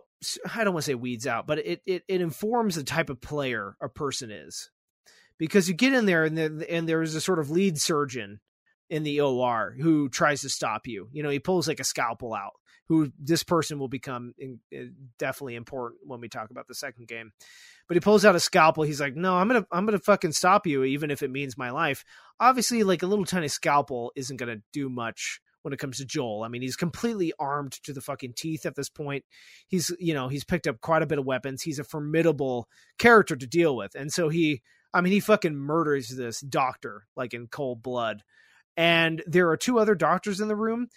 It's funny. I don't know, Josh, in the gameplay walkthrough that you were watching, what the players did, and we would be curious, the friend that you're referring to, and what they did in this situation. But the two other doctors in the room, you can actually choose to spare if you want. I kill them every time. I'm sure you're not surprised by this. Not at all. They got ganked. Yeah, but they got ganked. And the version that I watched. Yeah. Okay. That makes sense. But yeah, you can absolutely fucking murder the shit out of them. And it's then where you're like, okay, like I've got to get Ellie, but Joel has to get Ellie out of there. And, like there are other Fireflies coming in, like they know exactly where it is, right? Because like, that's where all the action is happening. So he gets Ellie out of there and tries to make his way through. He's like weaving his way through the hospital, through the pediatrics center of the hospital. And it actually really, I'm sort of just thinking about this now. I don't think I've actually ever thought about this in this way before, but it mimics the opening of the game where, after you play as Sarah in the beginning and there's the car crash, and as Joel, you have to pick Sarah up in the arms, in your arms rather, and you're trying to weave your way through the town and try to escape and survive. Similarly, you're doing this with Ellie while she's still unconscious because she was put under for surgery. You've got her in your arms and you're sort of running and weaving through these corridors in the hospital to try and escape. And it is sort of a beautiful parallel, but eventually you make it to this hospital parking garage in a working elevator because they've got power in this hospital. And you get down in there, and lo and behold, who is waiting for you? It's Marlene. And I know you were alluding to this before, but Marlene really reiterates pretty hard here that, like, look, if you take Ellie out of here, I mean, she's going to be she's pretty graphic, actually. She's going to be raped, before she's, found and killed. Like, it's not going to be a good place for her. And Joel's is like, I don't fucking care. Right. Like, I'm going to try and live my life with her. And he shoots Marlene. And after she begs to not be shot too. And that's also, right. It's really difficult to, yeah. Well, and it's interesting too, because there's a little bit of a few flashbacks here, which is interesting. Because, he shoots her and it sort of cuts to Ellie and Joel, like in a car, like they've been driving away, and you're like, oh fuck, like what's, like I guess they got out of there, no problem. Marlene is probably dead now, and Ellie wakes up. She's like, what happened? He's like, and Joel lies to her. He's like, turns out there's a whole lot of other kids in there, just like you. They're all immune, but they've stopped looking for a cure because everything's all fine. Even though I killed a whole bunch of people, and I'm not going to tell you about it. Basically saying that there are more people that are like you, and they couldn't get a cure from those people. So like, it means that, but it's null and void.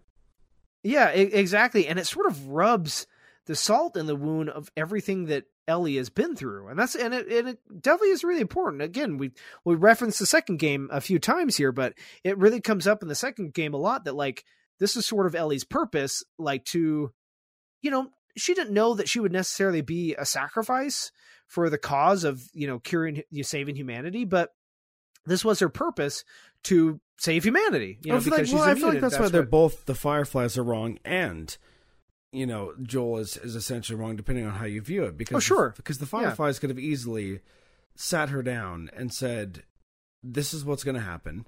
This is how we get the vaccine, and it means that you die."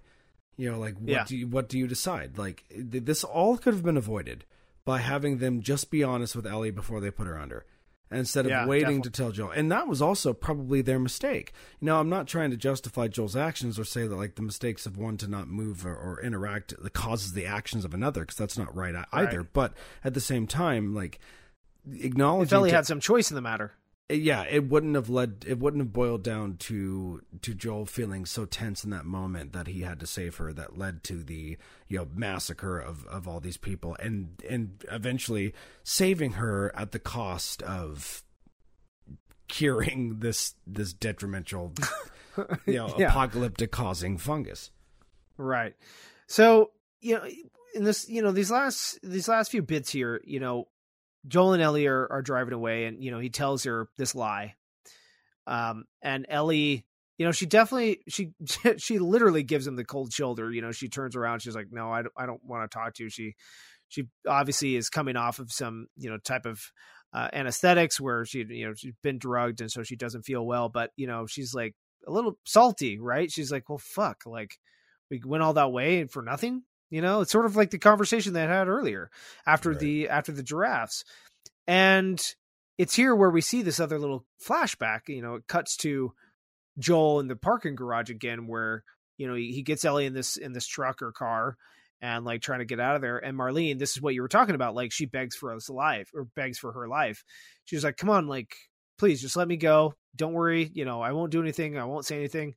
And he's like, no, I'm sorry, I just don't believe you. Like, and, you know, this is one of those moments where it shows like the type of ruggedness and the survival elements that Joel has been, you know, has had to have been through. Is like, no, you just come after her. Then he kills her, you know, in cold blood again, or not again, but, you know, for sure. And, I guess this is where, you know, I do want to get your final thoughts here, but this is sort of where we're hitting the home run here. We're getting the end of the game. And it's about fucking time. Yeah, I know. I know. Before I do that, I guess I want to hear your thoughts on everything running up to this, because I think it's obviously an emotional journey. We've talked about that quite a bit. But before we talk about this last little ending, I want to get your perspective before we hear the last few lines that Joel and Ellie tell us. Do you think that Joel is justified in his actions, not only, you know, through all the stuff he did throughout the game and trying to protect Ellie and, you know, not betraying her, but like being hesitant in his actions and then coming back to her and then finally killing all those fireflies in order to save her? Where do you think justice lies here? Do you think that he was right to do what he did? Or are you sort of in your friend's perspective where you think, you know, he did what he had to do, but he was completely wrong? I'm really curious, before we end here, what you think about that. To be honest, and this might be a cop-out, I just don't feel that I could fully compartmentalize that answer. You know, for me, a part of me felt, you know, obviously compelled with the way that Joel felt about Ellie and the fact that she didn't know she was going to die and the fact that he wanted to save her because he's already lost a daughter. Like, I get it. But I wasn't joking when I said that they put Joel in the trolley problem, where, you know, and particularly the trolley problem in reference to the issues with utilitarianism. And, you know, right. What I mean by that is, like, you know, obviously it's on one train track, he has humanity, and then on the other train track, he has to lose his newfound daughter. And how do you justify that? You know, can you do that? And so for me, like, it's difficult because on one aspect, I sympathize with the Fireflies and I understand, you know, like, what if Ellie doesn't want to do this or things like that, or saving her you know, because if we talk about this, like, there's a sense of they can justify that as there's being a peace in death, with the sense of there's no pain or suffering. You know, there might not be happiness or, you know, joy at the same time, but initially there's no pain or suffering, and she would save humanity. You know, so I guess for me, I it's so fantastical that I would ever be put in a situation that my brain can even fathom. I can probably sit here and tell you what I think I may or may not do, but knowing my empathetic self and knowing, like, my love for another person and thinking emotionally as opposed to rationally, as we as humans do, like, I do not fault Joe, or why do I keep doing that? I keep doing that. So I do not fault Joel for making the decision that he made. However, like, I'm not as far as extreme as my buddy, but you know, in the grand scheme of things, and the stakes of what's going on for the plot A, like, it is selfish. Sure. Yeah. I and mean, maybe that's the point. Yeah. I think you're right. I mean, like, why else would you do all that? I mean, you're certainly not asking for, Joel isn't asking for some type of like justification, like he's not, first of all, there's no like world government, right? So he's not being held accountable by some larger authority, where he has to go into some jury and testimony where he's like, oh, I did what I had to do because I love this person irrationally. And, if you want to put me in jail, fine, but I'm happy with what I did. Like, that's not the case. He has to deal with the consequences of his actions with the people in whom they are directly related. Right. Sure. And maybe this is our best segue here into the last scene of this game, where we move into the epilogue. So, after they get out of Salt Lake City, they do get back to Jackson County, where Tommy and Maria live, in that little settlement that they've got there. Their car is sort of broken down, and so they have to go the rest of the way on foot. And the whole way, Joel doesn't seem chipper, but he certainly seems like, hey, like, this is like all the shit that we just had to go through. I have to just, he has to compartmentalize it and just like deal with it like he's dealt with every other tragedy and major action in his life, right? Within, the confines of the apocalypse. Whereas Ellie certainly is having a much harder time dealing with this. I mean, she, again, like we said, she's a young girl. Like, it's children and adults deal with emotionally impactful events a lot differently. And so, before they get to Jackson, they're sort of up on this ledge looking over the city. And Joel's like, come on, let's go. And she's like, and Ellie's like, no, let's hold on a minute. I need to talk to you about, things that have been happening, because she's obviously having a hard time dealing with it. And she has this sort of survivor's guilt, one might say, after all the shit that she's gone through, all of her friends that have died. And yet she's still alive, not by her own choice, as we recall here. And, she's like, I want to make sure that what we did was justified. I want to make sure that everything we did was kosher, more or less. And like, I need Joel, she's telling Joel, she's like, I need you to tell me that everything that you told me was true. And that, all right. So I know I was just talking about Joel and Ellie having their last little bit. I will just say we had a bit of a technical problem in this last few moments here. So obviously Josh and I are moving into the 7 hour mark, right? Right, Josh? And so, well, let's be clear here. If I'm going to let listeners in on a little secret, the reason we had some technical difficulties is because Ian talked for so long that he literally killed my battery on my phone. I know. How we hear each other when we record our different sections. So yeah, here we are, back with a little bit of charge, and we're going to power through this episode, guys. Right. So thank you for bearing with us. Yeah, thank you so much, all three of you. So, as I was saying, Ellie really needs some reassurance about what the events that Joel and her have been through, and so she confronts him. She's like, after all this shit, after the guilt that I've felt, and after all the people we've seen die, and it's us coming through this out of it together, and after all that shit in Salt Lake City, I need to hear from you, Joel, that what you're telling me is true about, the Fireflies and about all the kids that were there to help her, that were immune, so she didn't have to go through surgery. And, she's asking him about, how she should feel this. And Joel, he's trying to rationalize. He's like, look, even after all this shit, that you go through in this world, you sort of tend to come to these conclusions that no matter what, you try and find these little things to fight for, even in this fucked up world. And she's like, I can't hear that right now. Again, I need you to tell me that what you said, everything that you said was true. And he hesitates for a moment, and he's like, he just straight up lies to her. He's like, yep, it's all true. And for a second, you think, you're like, can Ellie handle this? Like, is she gonna accept it? And I think because of their bond, and this is the last thing I'll say, and I want your thoughts here, Josh, because of their bond, she accepts it, at least there. And she says, okay. And we get a cut to black, and it's the end of the game. Right. We made it. We made it. So, Josh, thank you. I want your thoughts here, and then we can wrap it up. Sure. So the thing that I'll say about the end of this game is that there's two elements here. And again, like it's always flirted with this idea. Like we talked about this prior, like the element of violence, the purpose of violence, and the purpose of survival, and what we've all kind of gone down with in this rabbit hole of this storytelling of this game leading us to this moment. And I feel like with Ellie, there's this, you're right in the context of, or I agree with you in the context of the bond that they have built, that there's a sense of trust where even if she might be a little bit hesitant, that definitely does lead her to be more susceptible to believing what he's saying, even though he's lying.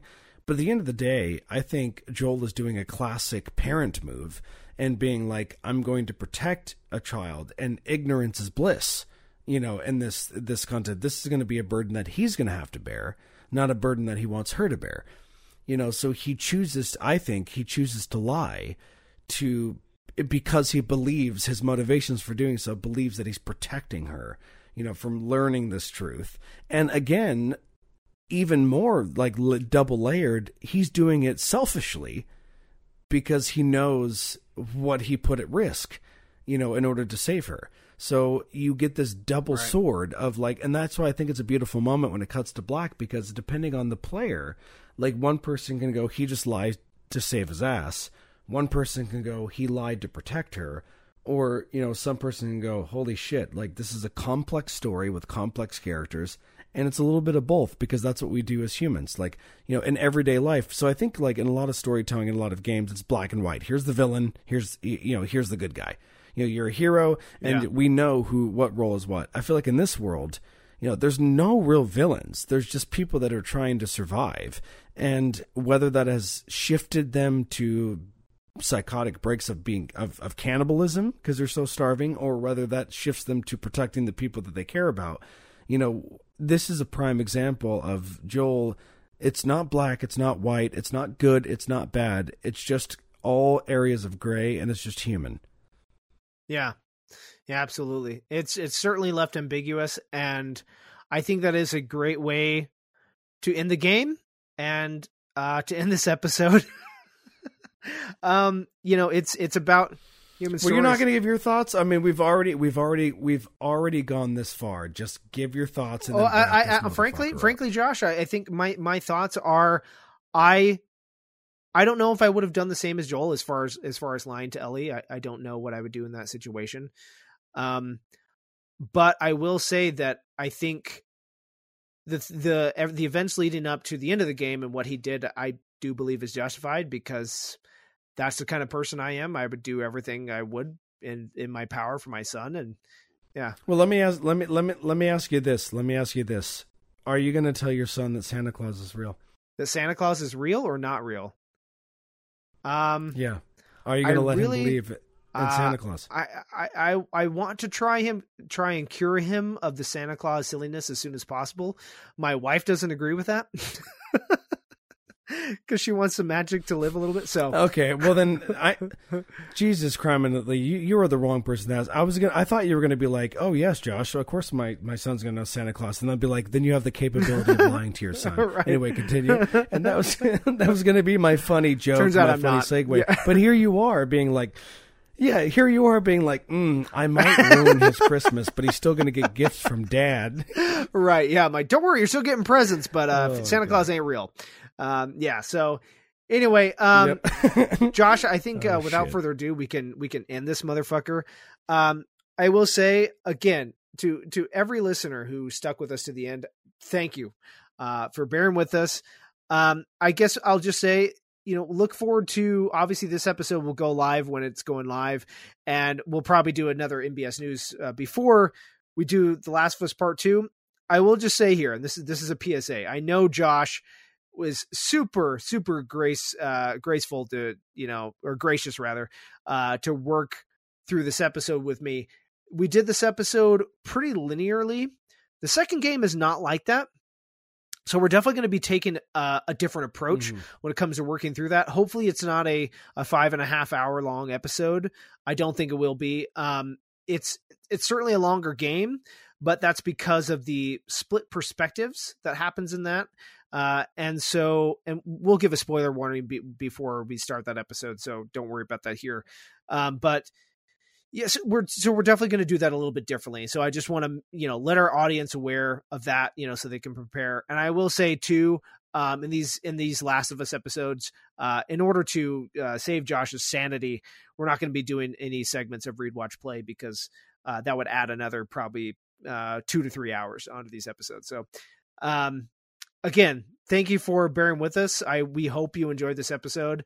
We put a lot of work into it, and we hope it pays off. So Josh, any parting thoughts here? Do you want to fucking shoot me yet, or what? Yeah, I got one parting thought. Bye-bye. Bye-bye. Deuces.